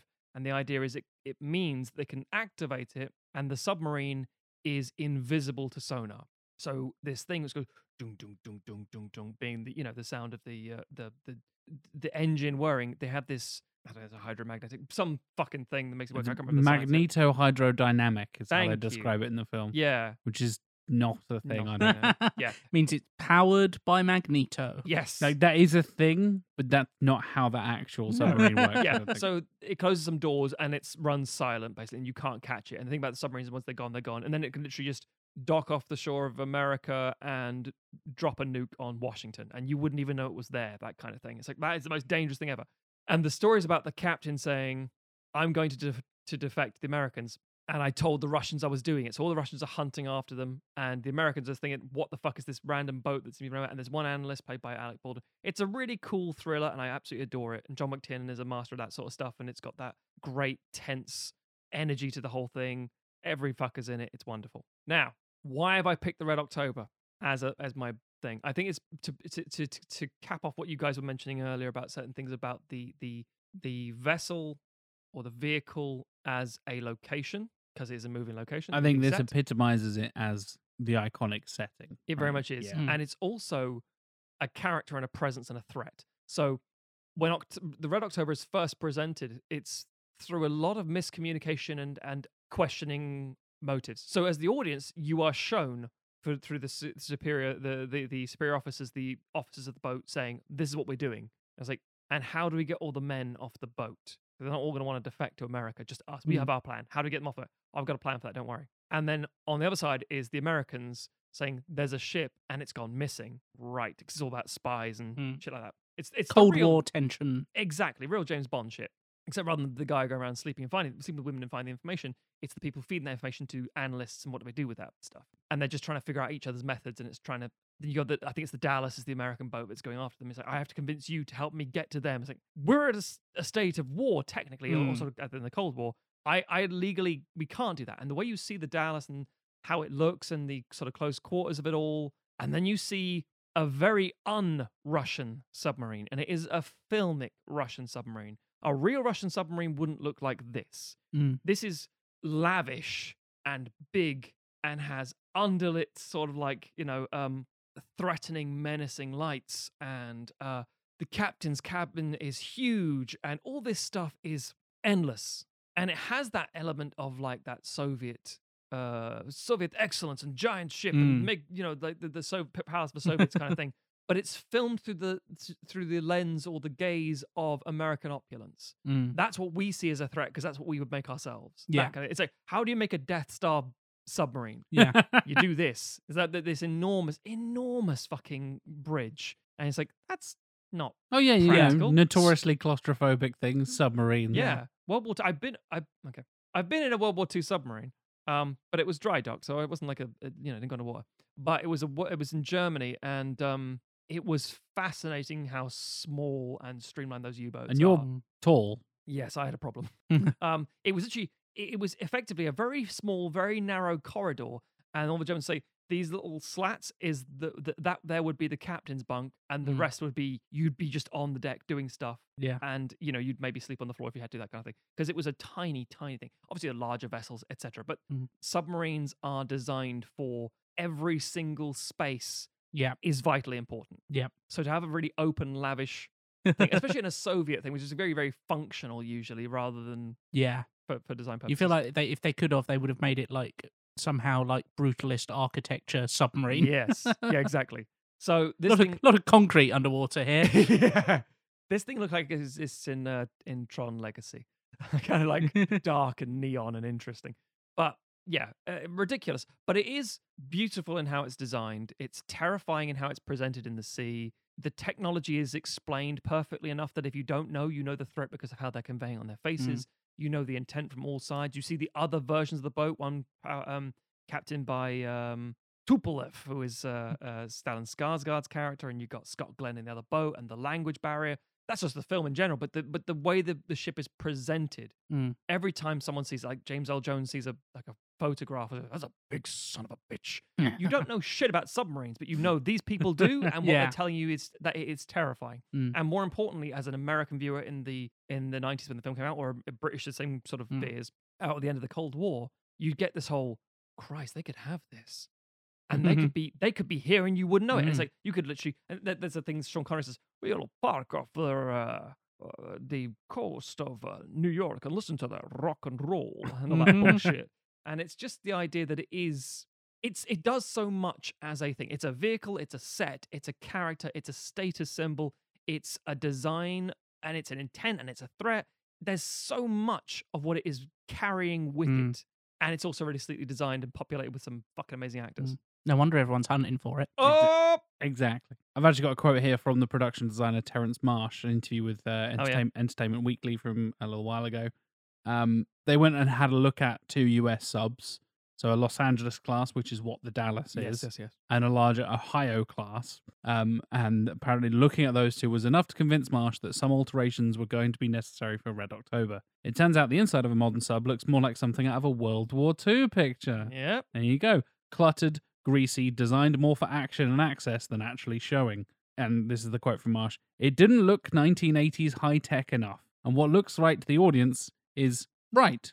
That's what we always say in the movie business. And if it doesn't look right to the audience, it isn't right. Yeah. And it's that attention to detail. It's that kind of, it doesn't necessarily have to be accurate. We touched on Master and Commander earlier. That's exactly what I was going to say. Yeah. It's complete nonsense fictional story, but the attention to detail to tell the story of that boat and those characters on that boat, that is not a real submarine. The Red October is a sort of amalgamation of a few different types of things that could have possibly existed. It's like an engine type from this thing, and it's the the Typhoon class, as they keep calling it. And it's all this kind of stuff. Nuclear-powered submarine. Exactly. It's all these various different things that are real things, but were never actually combined into an actual submarine called the Red October. Unlike the Orca, which is literally just an old lobster trawler, basically. Yeah.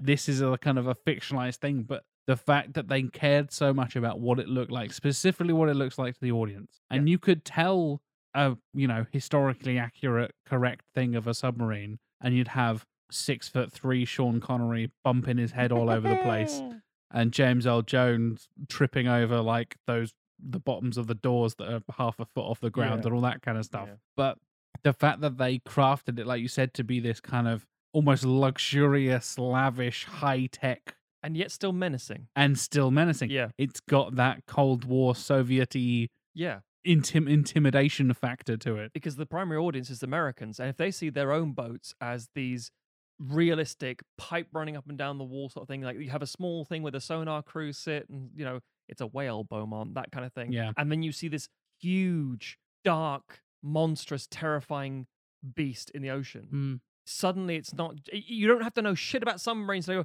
that looks like it's from the fucking future, and we are fucked.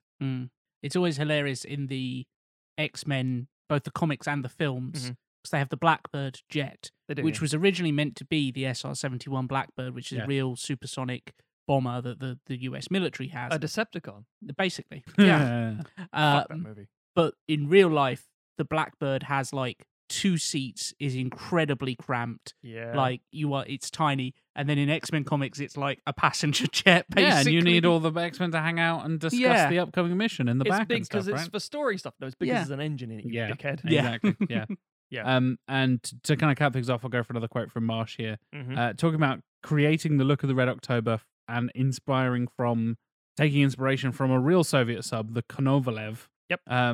Called for a bit of guesswork. Basically, we had no invitations to visit the Russians. But we had... Who'd have thought? Yeah. Exactly. But we had Cold War, references. the Berlin Wall had only just come down at this point, I think. During filming. We knew we couldn't be far wrong if we based our design on common knowledge and then added our own touches of, shall we say, evil empire. Like a black and chrome color scheme. That really added the flair we needed. And I think that kind of sums it up, right? You take this almost like cartoonish, the Soviets are evil, they must be evil kind of thing.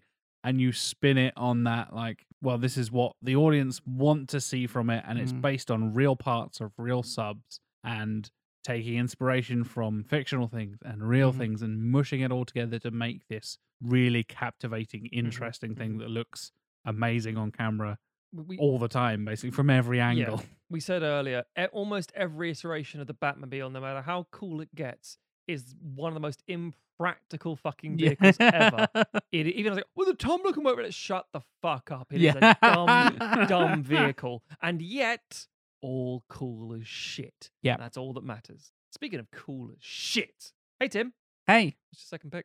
I'm also going to keep us in the ocean. Oh, look at us. Who'd have thought it, huh? Look at us. Look at us. Look at us. Who'd have thought? Huh? Not me. Very different to the October. Closer to the Orca. Yes. But very different in tone. Yes, very. My second pick is the Belafonte from the Life Aquatic with Steve Zissou. This just reaffirms Tim loves a cross-section. I do fucking love it. Well, so in fact, the initial impetus for the film was Wes Anderson having this vision in his mind of a cross-section of a ship and filming it. And I love that shot so much, or several shots they have of just the cross-section set, which was a practical build.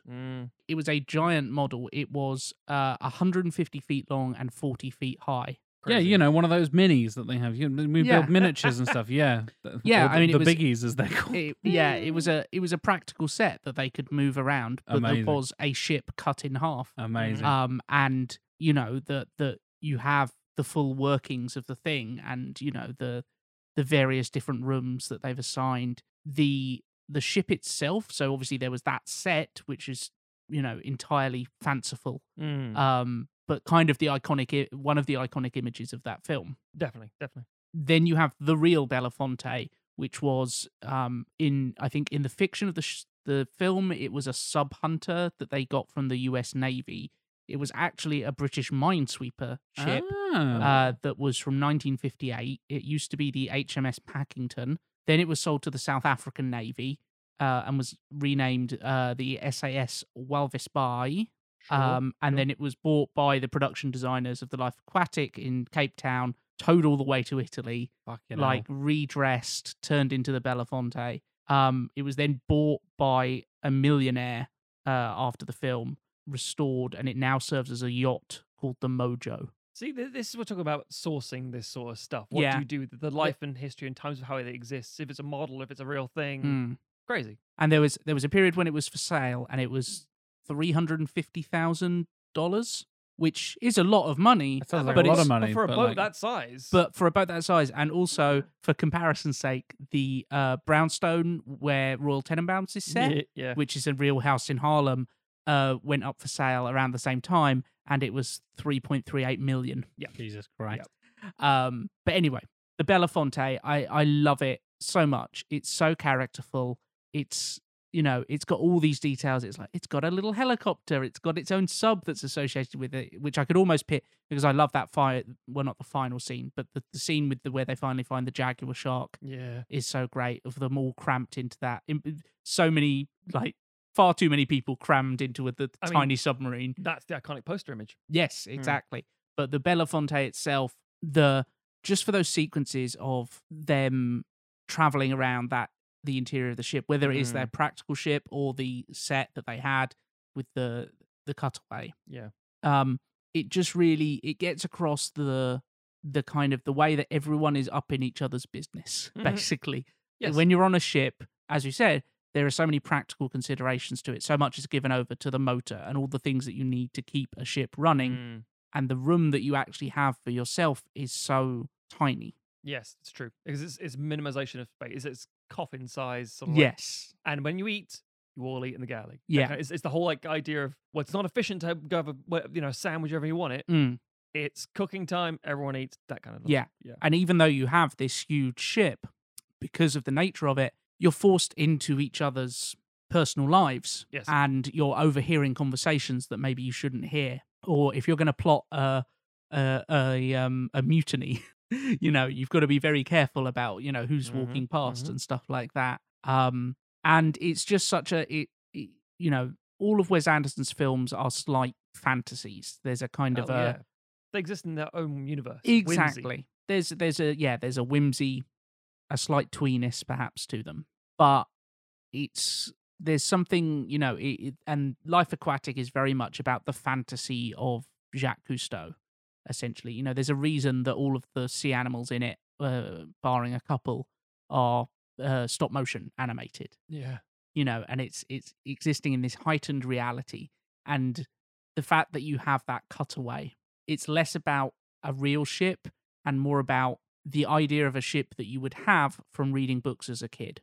Yeah. Yeah. And it's so perfect. It's such a great blend of that fantasy where, oh yeah, of course we've got this little bit that's underwater at the front of the ship that's got like a little bubble where you can see out and observe things. And we've got two dolphins that are trained to swim alongside the ship, and they're scouts and stuff, except they're total dicks. God damn, I hate these dolphins. And it's got a submarine, and it's got a helicopter, and it's got a reference library on board for all of our needs and stuff like that. But then you've also got the practical side of it of, oh no, actually there's a lot of ladders you have to climb up and down because you can't have fucking stairs on a boat. That's room you're wasting. So yeah, to me it's that perfect blend of fantasy and reality jutting up against each other and interacting in really interesting ways. And it's there's a lot of character in there of both Steve himself but also all the crew. It's that, again, it's an interesting blend because the ship, in total, it represents him, but you can't have one person operating that ship, and so everyone's got their own little areas that they've got carved out for themselves, like the little editing lab that I think it's Wolodarski has, where he's doing the audio for the documentaries while they're at sea and stuff like that. It's another one of those sort of cottage industry representations of filmmaking. Yeah. The director's boat is the director's boat, but really you need the sound operator, you need Yeah. the film crew, you need the visual effects people, you need the producers. You know, in the way that he does something with the French Dispatch and describes the paper. Doesn't do it visually like a cross section like that, but it's the same. Like these are the offices they're all in. That's Anderson all over basically. Yeah. But he does it very well and colorfully and in a very fun way. Yeah. In The Life Aquatic with Steve Zissou. Jack, we're on to you again. I'm venturing back onto land. Uh-huh. I feel like I'm not necessarily getting more and more fantastical, but this is perhaps the most mundane of all of my picks. It's a pig. It's a pig. Goddamn. It's one big pig. It is, in fact, a decidedly unspectacular vehicle that is immortalized by one scene in particular. Listeners, take a moment, have a think. You're probably wrong. You know me. But You know take a my moment. tastes. Everyone has different versions of these things, but just that description alone is going to conjure so many images. Yeah, what are people thinking? Want to give you a little moment to have a think.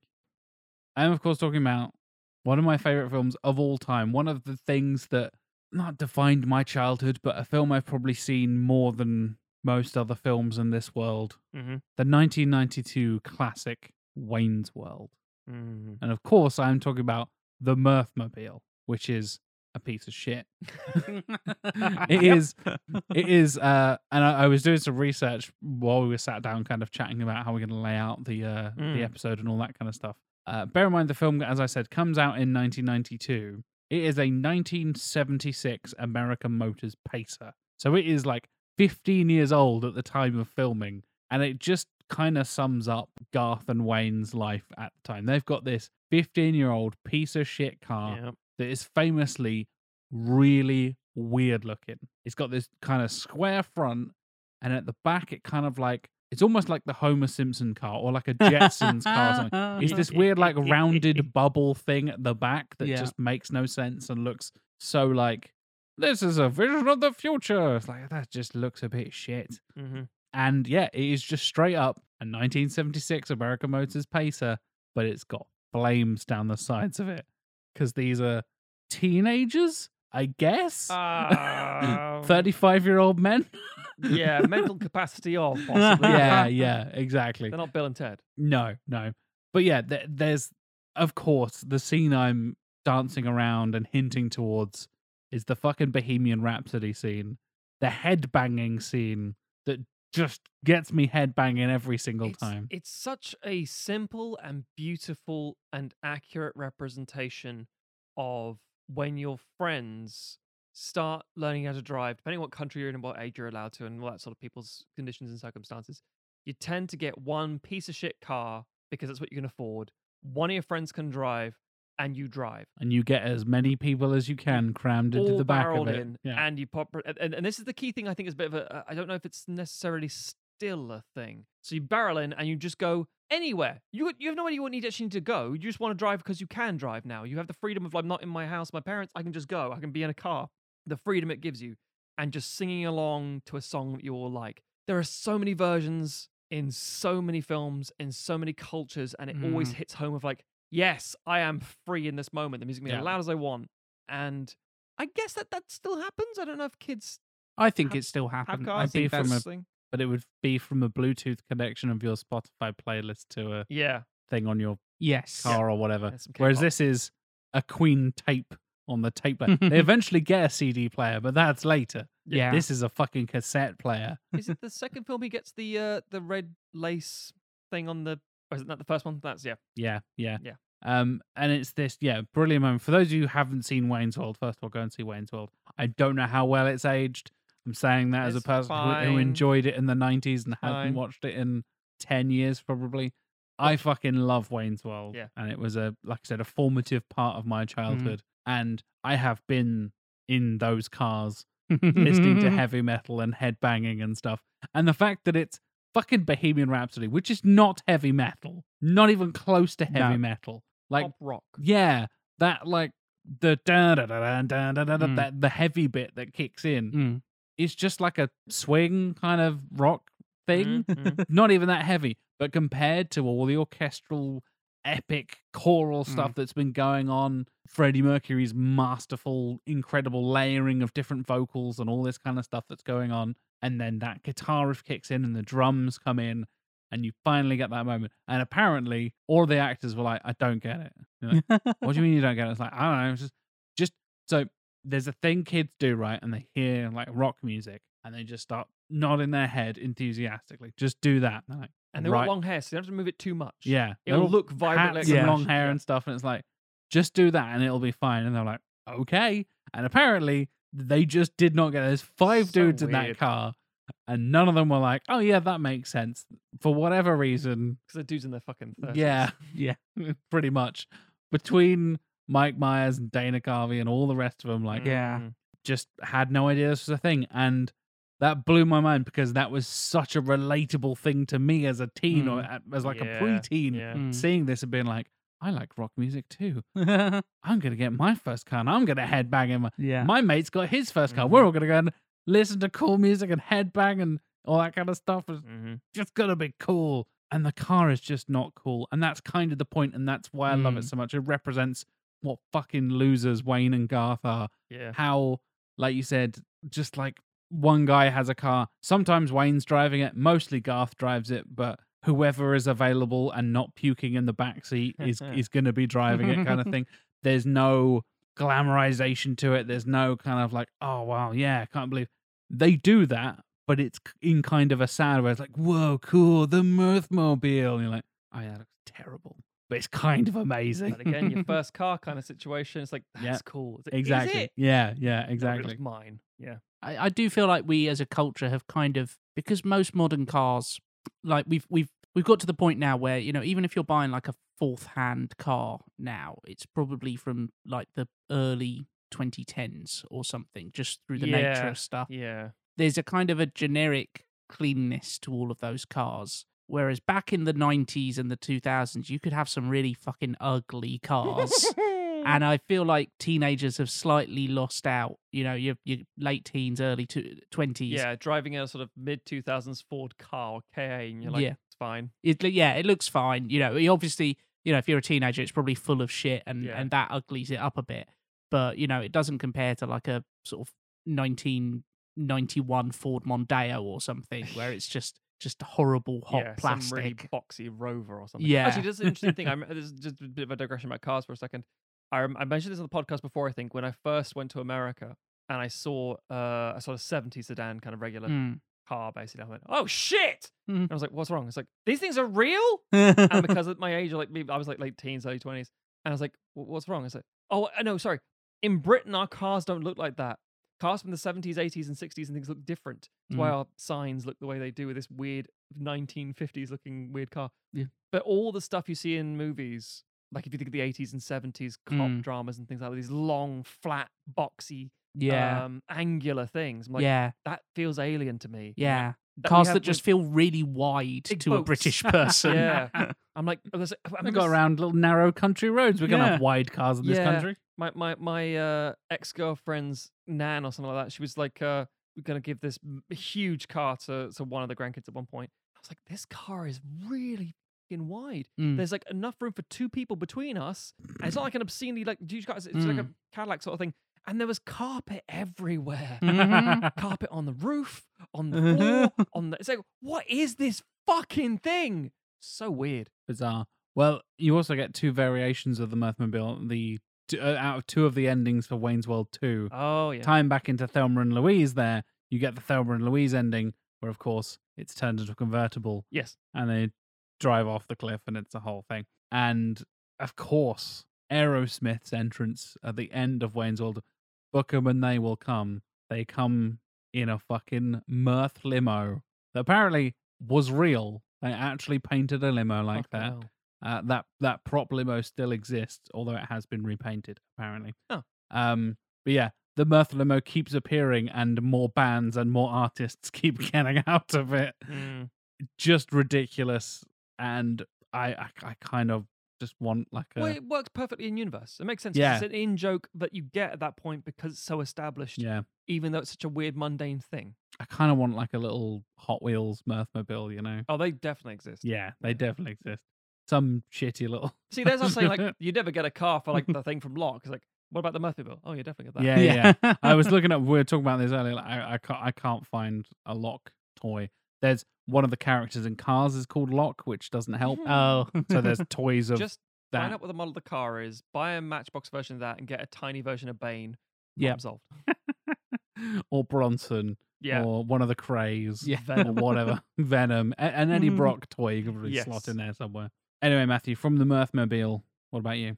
My final pick, because I've been going in chronological order, and all of these are from my childhood. So yeah, we went from 1988 to 1990, and now here we are in 1992. Just like Wayne's World. Just like Wayne's World. So once I had Canada's Bike, which was guaranteed to be in there, and once I had the Red October, which was always going to be a very close, if not guaranteed to be second in there, obvious choice for me personally, I had a bit of a trouble with the third one because there were too many things that sort of slotted in and out. Like maybe that it's like when you've got like the 3 or 4 settings in Mario Kart, and you've got that obviously this vehicle, obviously these wheels. What about the parachute glider thing? I'm like, I don't fucking know. And you're scrolling through for like hours and think, no, that seems to make things worse. So, but I noticed the trend of, oh, hang on a minute, land, sea, air. I'll do an air thing. That'll make tons of sense. And I had real difficulty settling on something because I was like, planes are mostly shit unless they're money plane. All these kind of things. And I settled on one that I thought I might get a lot of shit for this, but it's a very good point. I can't believe I didn't come up with it sooner, especially considering I have a fleece version in my house that my wife is usually cocooned in. I'm talking about the magic carpet and or just carpet from Disney's part-time Disney's Aladdin. It's a weird one. So if I go to the expanded universe bullshit of like the history of, or the secret history of the magic carpet, it's like, oh, he was created thousands of years ago by the sorcerer and carpet weaver Kuria or something like that. And it's like, yeah, sure, fine. But nobody cares about that. The truth is, it's a cool bit of CGI and animation, as in cell animation, from this movie, and it's got so much personality and so much presence, and is a character. This is the example of it's a living character. It's the Herbie, it's the cars from it's the Lightning McQueen. It is a character that I think Frank Welker does. I don't think it has a voice. He doesn't know it is a boo, but I'm sure there's some noises. It's like, oh, it officially has a sound. Someone's got a voice of it. But it's got so much personality and so much presence, and is a Deus Ex Machina so many fucking times. And the design is fucking amazing. Now, I will say this much. Aladdin, hideously offensive movie. Yeah. We talk about, like, does Wayne's World age very well? Aladdin is, if not very, very, very high in my favorite Disney films because it's ones that I grew up with as a child, very important to me, etc. But I fully acknowledge how fucked up it is because it's classic otherisms and, Aladdin and Jasmine have given very, for lack of a better word, westernized faces, whereas there's very, very aggressive facial features on anyone who's a bad guy. And it's like, yeah. And that's just, that's classic, design. But it's like, yeah, but you've also tapped into some really hideous, subtle racism here, you fucks. That aside. Oh, and obviously the opening title music being where they cut off your ear if they don't like your face. And it's like, well, better change that shitting lyric. Anyway, that aside, the character of the carpet is fun and cool. And I remember seeing that in the cinema, I don't know, I must have been 8 years old. No, because it was 1992, but it came out to, I think, 93 in Britain because of the amount of time it takes to get these things over here.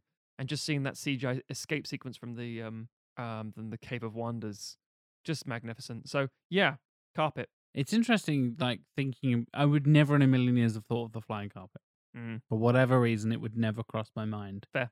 And it's weird to think that, like, that this is one of the living vehicles, I guess. Yes. It has a personality and stuff. And along similar lines, so many people love Doctor Strange's cape, Doctor Strange's cloak. Oh, yeah. The cloak of levitation, because it will play tricks on people and be silly and, like, tap you on the shoulder and spin you around and all that kind of stuff. It's cartoony.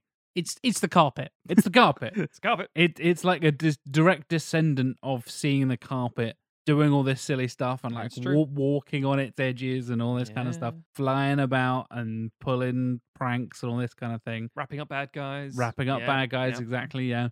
It's this brilliant kind of personification of a inanimate object that I never thought I would need to see Even if you say magic carpet, you don't necessarily think like, and you think, oh, it flies. You don't necessarily think, oh, it has a personality. Yeah. And the fact that it does is just brilliant and ridiculous and hilarious, and adds just an extra layer to that group of characters. Especially considering from I mean, it's very Disneyfication, but the classic. We covered this in a previous episode of Sequelizers years and years and years ago. But the idea of we did Return of Jafar. Exactly, yeah.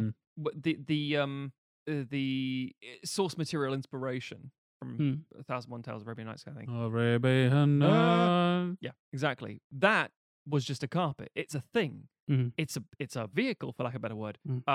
It transports the characters hither and thither. And obviously, in this case, you get to see it's a friend of the genie. They know each other. It's a rival for Abu because they're both the squeaky inanimate toy thing.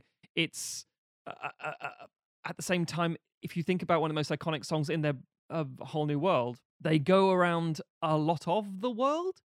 Somehow. So it literally, and it doesn't make any sense. They should fall the fuck off that thing. There's no seats. There's no. It's as soon as you get, you go up on the roof of a relatively tall building, or not even a relatively tall building. 4 stories, 5 stories. It's windy up there. Wind will just throw you off that shit. Climb a tree, it's bad enough. Yeah. And it's, I mean, obviously, it's got your back and it'll save you and things. It's very comfortable because it's a carpet and blah, blah, blah. And that's magnificent. I think it's just so ingrained in my mind from childhood that I'm like, oh, yeah, that is a vehicle. I'm taking it. It means I've got 2 animated ones in there, but still. Yeah, there we go. So, Tim, what's your final pick? Speaking of animation, and fantasy and magic. Holy shit. And we've also talked a lot about vehicles as settings, the kind of vehicles that can operate as someone's home, like a submarine, that you can live aboard it as well as traveling around in it. Yes. My final pick is Howl's Moving Castle. Oh. Damn. What film's that from, Tim? That's from the film Howl's Moving Castle. Shit. Is that an adaptation of a book? Yes, it's the adaptation of a book called Howl's Moving Castle. Damn, that sounds cool. Nice. And again, wonderful representation of the character. Yes, absolutely. So in the book, which I've never read, but Diane Wynne Jones, I believe, it doesn't actually say how it moves around. And you have Miyazaki come along, becomes interested in adapting this thing, and it was like, I like the idea of giving it like chicken legs or something. Very Baba Yaga kind of shit. Yeah, very much so. And it ends up being this amazing sort of, and the whole film is dealing with the relationship between kind of technology and people, a very common Miyazaki theme, technology versus nature, how people interact with technology, the kind of rise of industrialization, all these sorts of things. And you have the castle being this sort of almost steampunky aesthetic in certain parts. There's a lot of like exterior pipes, but there's also like water wheels and stuff like that on it.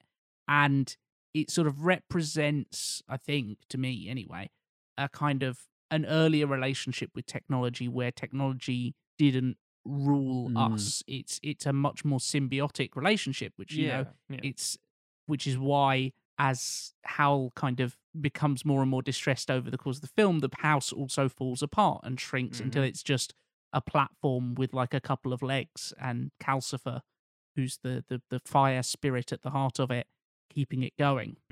And so much of that film is about relationships between people as well, and kind of people and objects, but objects that are given life. There's the castle, there's Calcifer, who's the fire spirit, there's Sophie, there's Howl.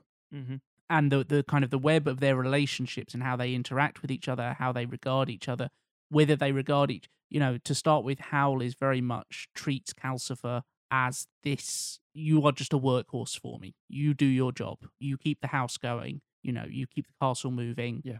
Castle, is just a place I live. And a certain part of that film is about Howl coming to acknowledge these other things in his life as people worth consideration. And yeah, I think the castle is such a great representation of that, because it's so clearly a reflection of him, and yet for a lot of the film he just he's off doing his own thing. He doesn't regard it, and it's up to other people to take care of it. And then once he finally kind of recognizes, oh no, I'm not this lone, even though I'm incredibly flamboyant and dramatic and emo as fuck. I'm I have these relationships. I am connected to other people. And that is what allows him to kind of rebuild the castle from the situation that it's in and get it back at the end to this new form. Yeah. And it's gorgeous. Like, obviously, it's a Studio Ghibli film. It's a Miyazaki creation. It's gonna be amazing looking. But the detail, they used a lot of kind of cutting edge at the time digital technology, but using it in a way that integrated so perfectly with the Studio Ghibli style. And it's just such a magical, like, there's so many, much in the style of the castle itself, where it's like this hodgepodge, things piled on top of each other, junkyard, like it looks like a junkyard has kind of risen up and become ambulatory. You know, you've got so many different concepts piled on top of each other here. You've got the fire spirit that runs it. You've got the castle itself that is moving around the countryside, just kind of to wherever it wants to be. Mm-hmm. And then you've got the doors in it that can take you through to different places depending on how it's set, so that Hal can pretend to be one wizard in one place and another wizard in another, Yeah. and trying to play sides against each other. And I, you know, of all the vehicles on my list, it's probably the one I would most want, because, you know, it's both a house and a vehicle. Yeah, definitely. And yeah, it's amazing. It's cozy in a way that most vehicles are built for utility. As we've said, submarines, you know, boats. There's very little comfort there. You know, and you can have something like the Mirthmobile, where you invest it with so much personality, and you make do with this shitty vehicle, but you have so much love that you've poured into it. Yeah. Whereas Howl's Moving Castle is it's almost built for comfort first. It's built as a refuge. It's a home that moves more than anything else. Exactly. It feels like one of those sort of 17 or 1800s Romani caravans, where it's so beautifully crafted. Yeah. And everything is functional, and there's, like, you know, all the various kitchenwares on the wall perfectly. And you look at it and think, that is amazing. Yeah. That's craftsmanship. Yes. Whereas in the past it would have been a bad within thing. the fiction of the film and looking at it as a product of art precisely. and artists who have worked on it is an amazing feat of craftsmanship that also feels very thrown together and natural. Mhm. Just a gorgeous film and an amazing piece of character vehicle synergy. Agreed. It's one of the coolest, like, most striking designs, especially if you see it in real life. You see a model of it, or like a I'll say it's not real, 3D Jack. print of it. Like, you actually see this physical thing in 3D space in front of you. The level of detail and intricacy, and, as you said, Tim, this weird blending of different styles and different eras of technology is so cool and fascinating. I remember watching a YouTube video of somebody building, like, one of the model kits, and it is so intricate. It's like, oh my God. I know you build Gunpla, Matthew. You built I many do. a model kit in your time. And I was just, like, exhausted just even looking at this thing. Just getting one bit wrong means that this bit doesn't connect to this other bit. And then, the water wheel doesn't spin properly and all this kind of stuff. It's just an incredible piece of design that you don't really, like, see the whole thing and appreciate it straight away in the film. It took me literally seeing it in 3D, like, actually being able to look around it and rotate it and look all the different parts. Because it looks so different from basically every angle, whether it's coming straight at you or you're seeing it walking off into the distance or as it glides past somebody's window and all this kind of stuff. It's got so many different layers and so many different pieces to it that just, like, as you said, perfectly come together to form. It makes sense for Hal to have this kind of hodgepodge, bizarre, magical madhouse that just perfectly encapsulates all of its residents in this weird kind of home on legs, basically. Yeah. And it just feels like that kind of idea that we have of kind of wizard eccentricity that, you know, the Harry Potter films try to, you know, capture to a certain extent. Yeah. And this just, you know, like, why has it got a tongue, Hal? Why's it got a mouth with a tongue that's just hanging out? What that tongue do, Hal? Yeah, what that tongue do? And it's just like, I just, you know, I was feeling in, yeah. You licking people with that tongue, Hal? We need to have a word. You know, it'd be like a sort of Bob Ross response, like, everything needs a smile. It's like, shut the fuck up. Everything needs a tongue is just not something. A fluffy little tongue. Yeah, just you know. It's this thing. Yeah. I'm using it for. No accidents, only happy little mistakes. Yeah. And a fucking great tongue. Jack, Hello. the final pick of the episode. One of my all-time favorite vehicle designs and one of the most iconic and influential in science fiction. I'm not going to beat around the bush on this one. I know we've done it a few times on this show. Already the listeners are conjuring I images. know. The spinner from Blade Runner. Shit, yeah. Yeah. Flying car. Flying car. There's a thing here. Just sorry, Jack. I don't mean to cut you off, but How rude. cop cars, man. Yeah. Because the veneration of cops in films, when you get like future or past things, you get the police presence in multiple different countries. Seeing how their police cars look and how films treat that is fascinating. And Blade Runner ties directly into that because it's very much implied in the Blade Runner world in this distant future of 2019. Oh no, it's in the past. My God, that was pre-pandemic. Yes. Oh my God. Remember the good old days?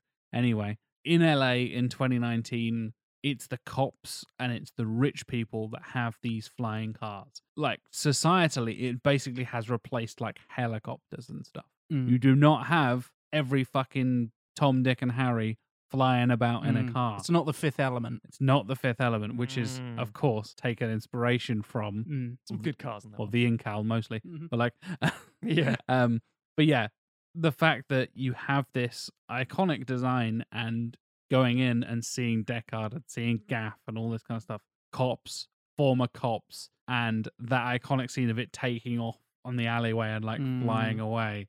It's a GIF I've watched on repeat many times. Yeah. Elevation above the slum. Exactly. It's all unsurprisingly, it's dystopian, futuristic sci-fi stuff, and it has commentary about class and capitalism and wealth and all that kind of stuff. And yeah, I find it fascinating that I'd never, obviously, growing up and watching Blade Runner and stuff, you think about the philosophical side of things. Was Roy Batty alive and blah blah blah blah blah. All this. Is Deckard actually the good guy? Is he a bad guy? Is he a replicant? Oh, who knows? And it's those little bits of attention to detail, the world building of Blade Runner and its sequel 2049, that I think really made me fall in love with both of those films. You get things like The Spinner that just tell a story without you having to actually hear any dialogue or read a fucking visual dictionary like you would in Star Wars. As much as I would love a visual dictionary for Blade Runner, I'm sure there's one out there somewhere already. Yeah. There's a million fucking cross sections of spinners throughout the years. And it kind of like set the standard for flying cars going forward. You mentioned Fifth Element, Matt. That's a perfect example. Like, you've got them going through Soldier, the Blade Runner sequel, of course, in the 90s. And then once you get through to 2049, they have become the norm. Because we're 30 years in the future from that future, now past 2019, it starts off as this signal of wealth and, as you said, Matt, rising above the paupers and the slums and the noodle shops and all this kind of stuff. But in 2049, it is just an every person thing. Only rich people and very well-off people 30 years ago had a mobile phone. Spot on, exactly. It's the evolution of technology. And obviously we thought, like, yeah, we'll have flying cars by 2019. It's like, you're very ambitious. You had high hopes for the human race. We're still killing each other over like oil and plastic and stuff. But you will be able to tell it to play your music that you don't own, but you pay a subscription service so you have access to every song in the world ever. Are we living in the dystopia, Tim? Is this what we're learning? We are most definitely in the shitty timeline, yeah. If you just realised that, folks, I apologise in advance.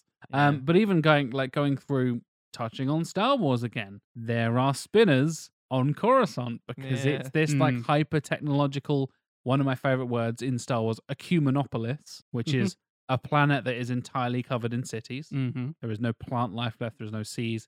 Coruscant is one big city. Big parking lot. Like Cybertron, basically, yeah. This entirely industrialized planet.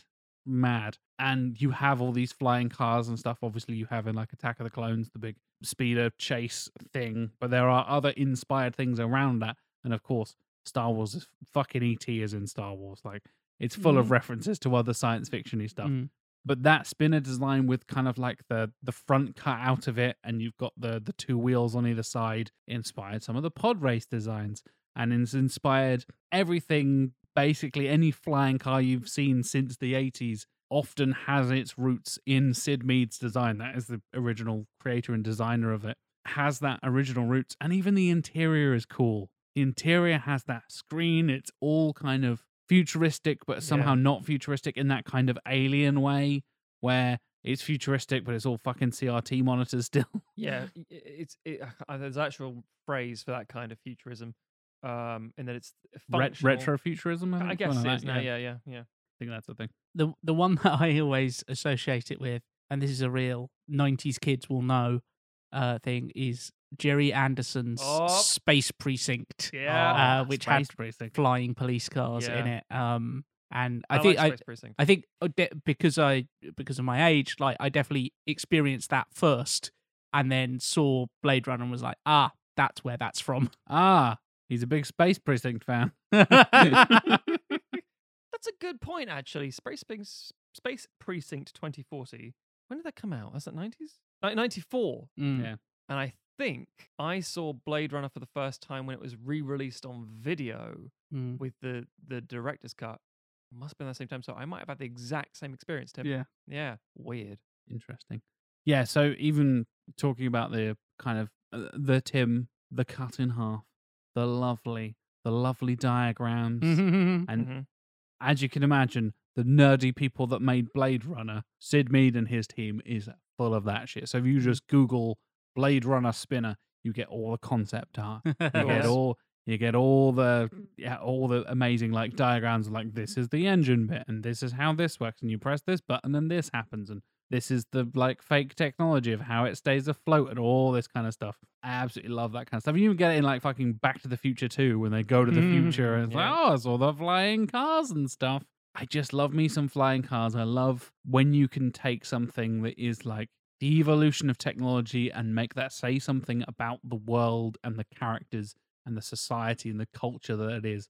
Because science fiction, especially dystopian science fiction and futuristic, aiming for like, on Earth future basically, is inherently saying something about your worldview and your ideals of society. And this is the bad, evil dystopian thing. It's full of socialism. You're like, okay, I see where you're going here. Like, it's evil. There's a big totalitarian government and all this kind of stuff. You're like, okay, right. And just the fact that just having these cars, these flying cars specifically in there, says something about the world and LA specifically at that time in that world.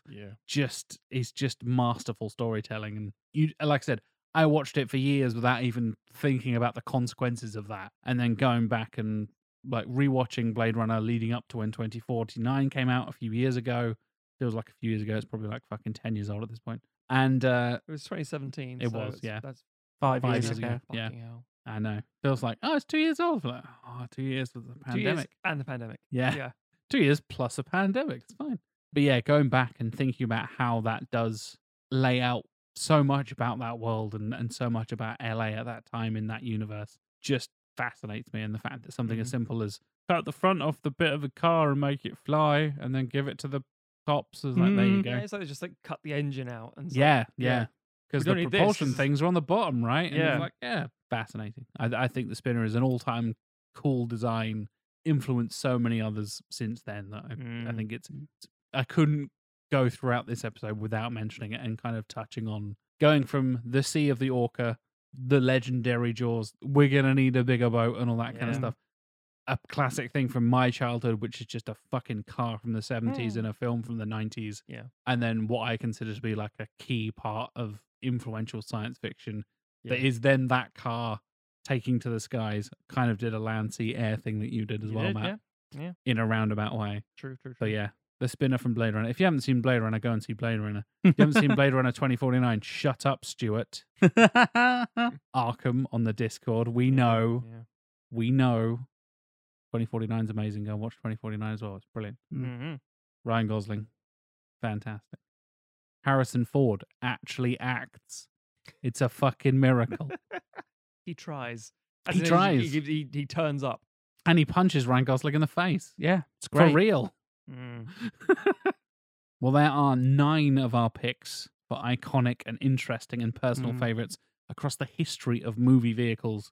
I'm sure there's plenty more, listeners. I feel like we could have had 10 apiece and still had stuff to discuss.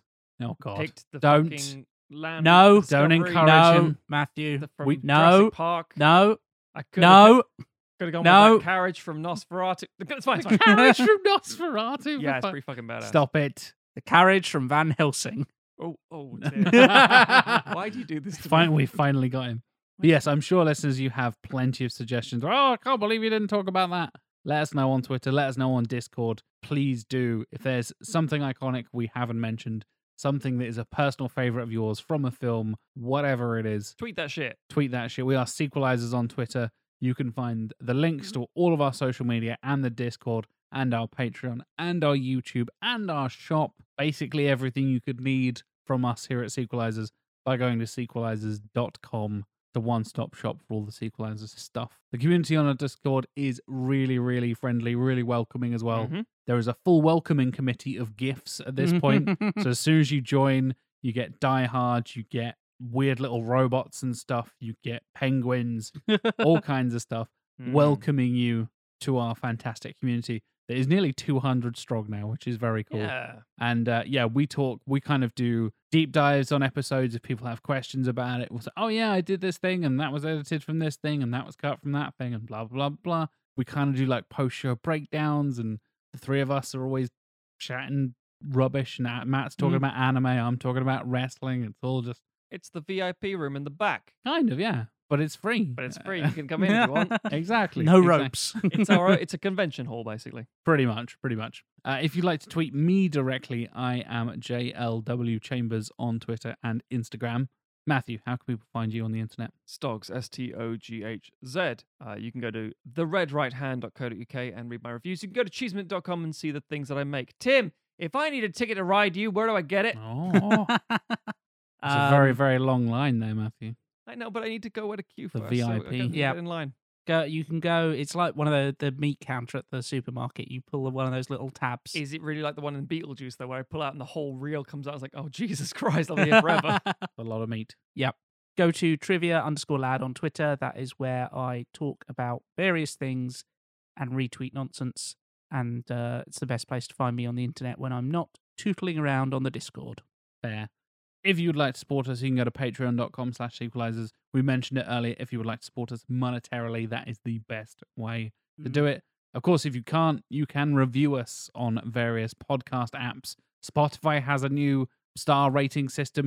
You can only do it on the app version, not the desktop version. I don't know why. It's Spotify. They're rolling it all out and stuff. But please do go there and give us a lovely review if you would be so kind. You can do that on Apple Podcasts. You can do it on Google. You can do it on Podchaser. You can do it across pretty much every podcast platform has its own. Spotify was the last holdout, and now it's got them. Pretty So much, You've got yeah. very little excuse.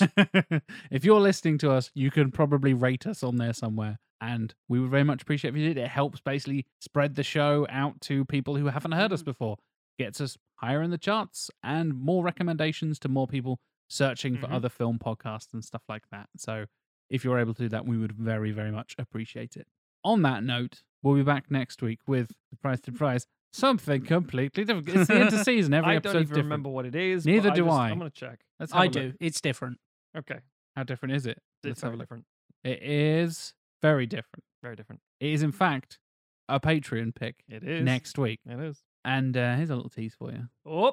We've done this ourselves many times. A Ooh. wanking episode. Yeah. Threesomes. See you next week, listeners.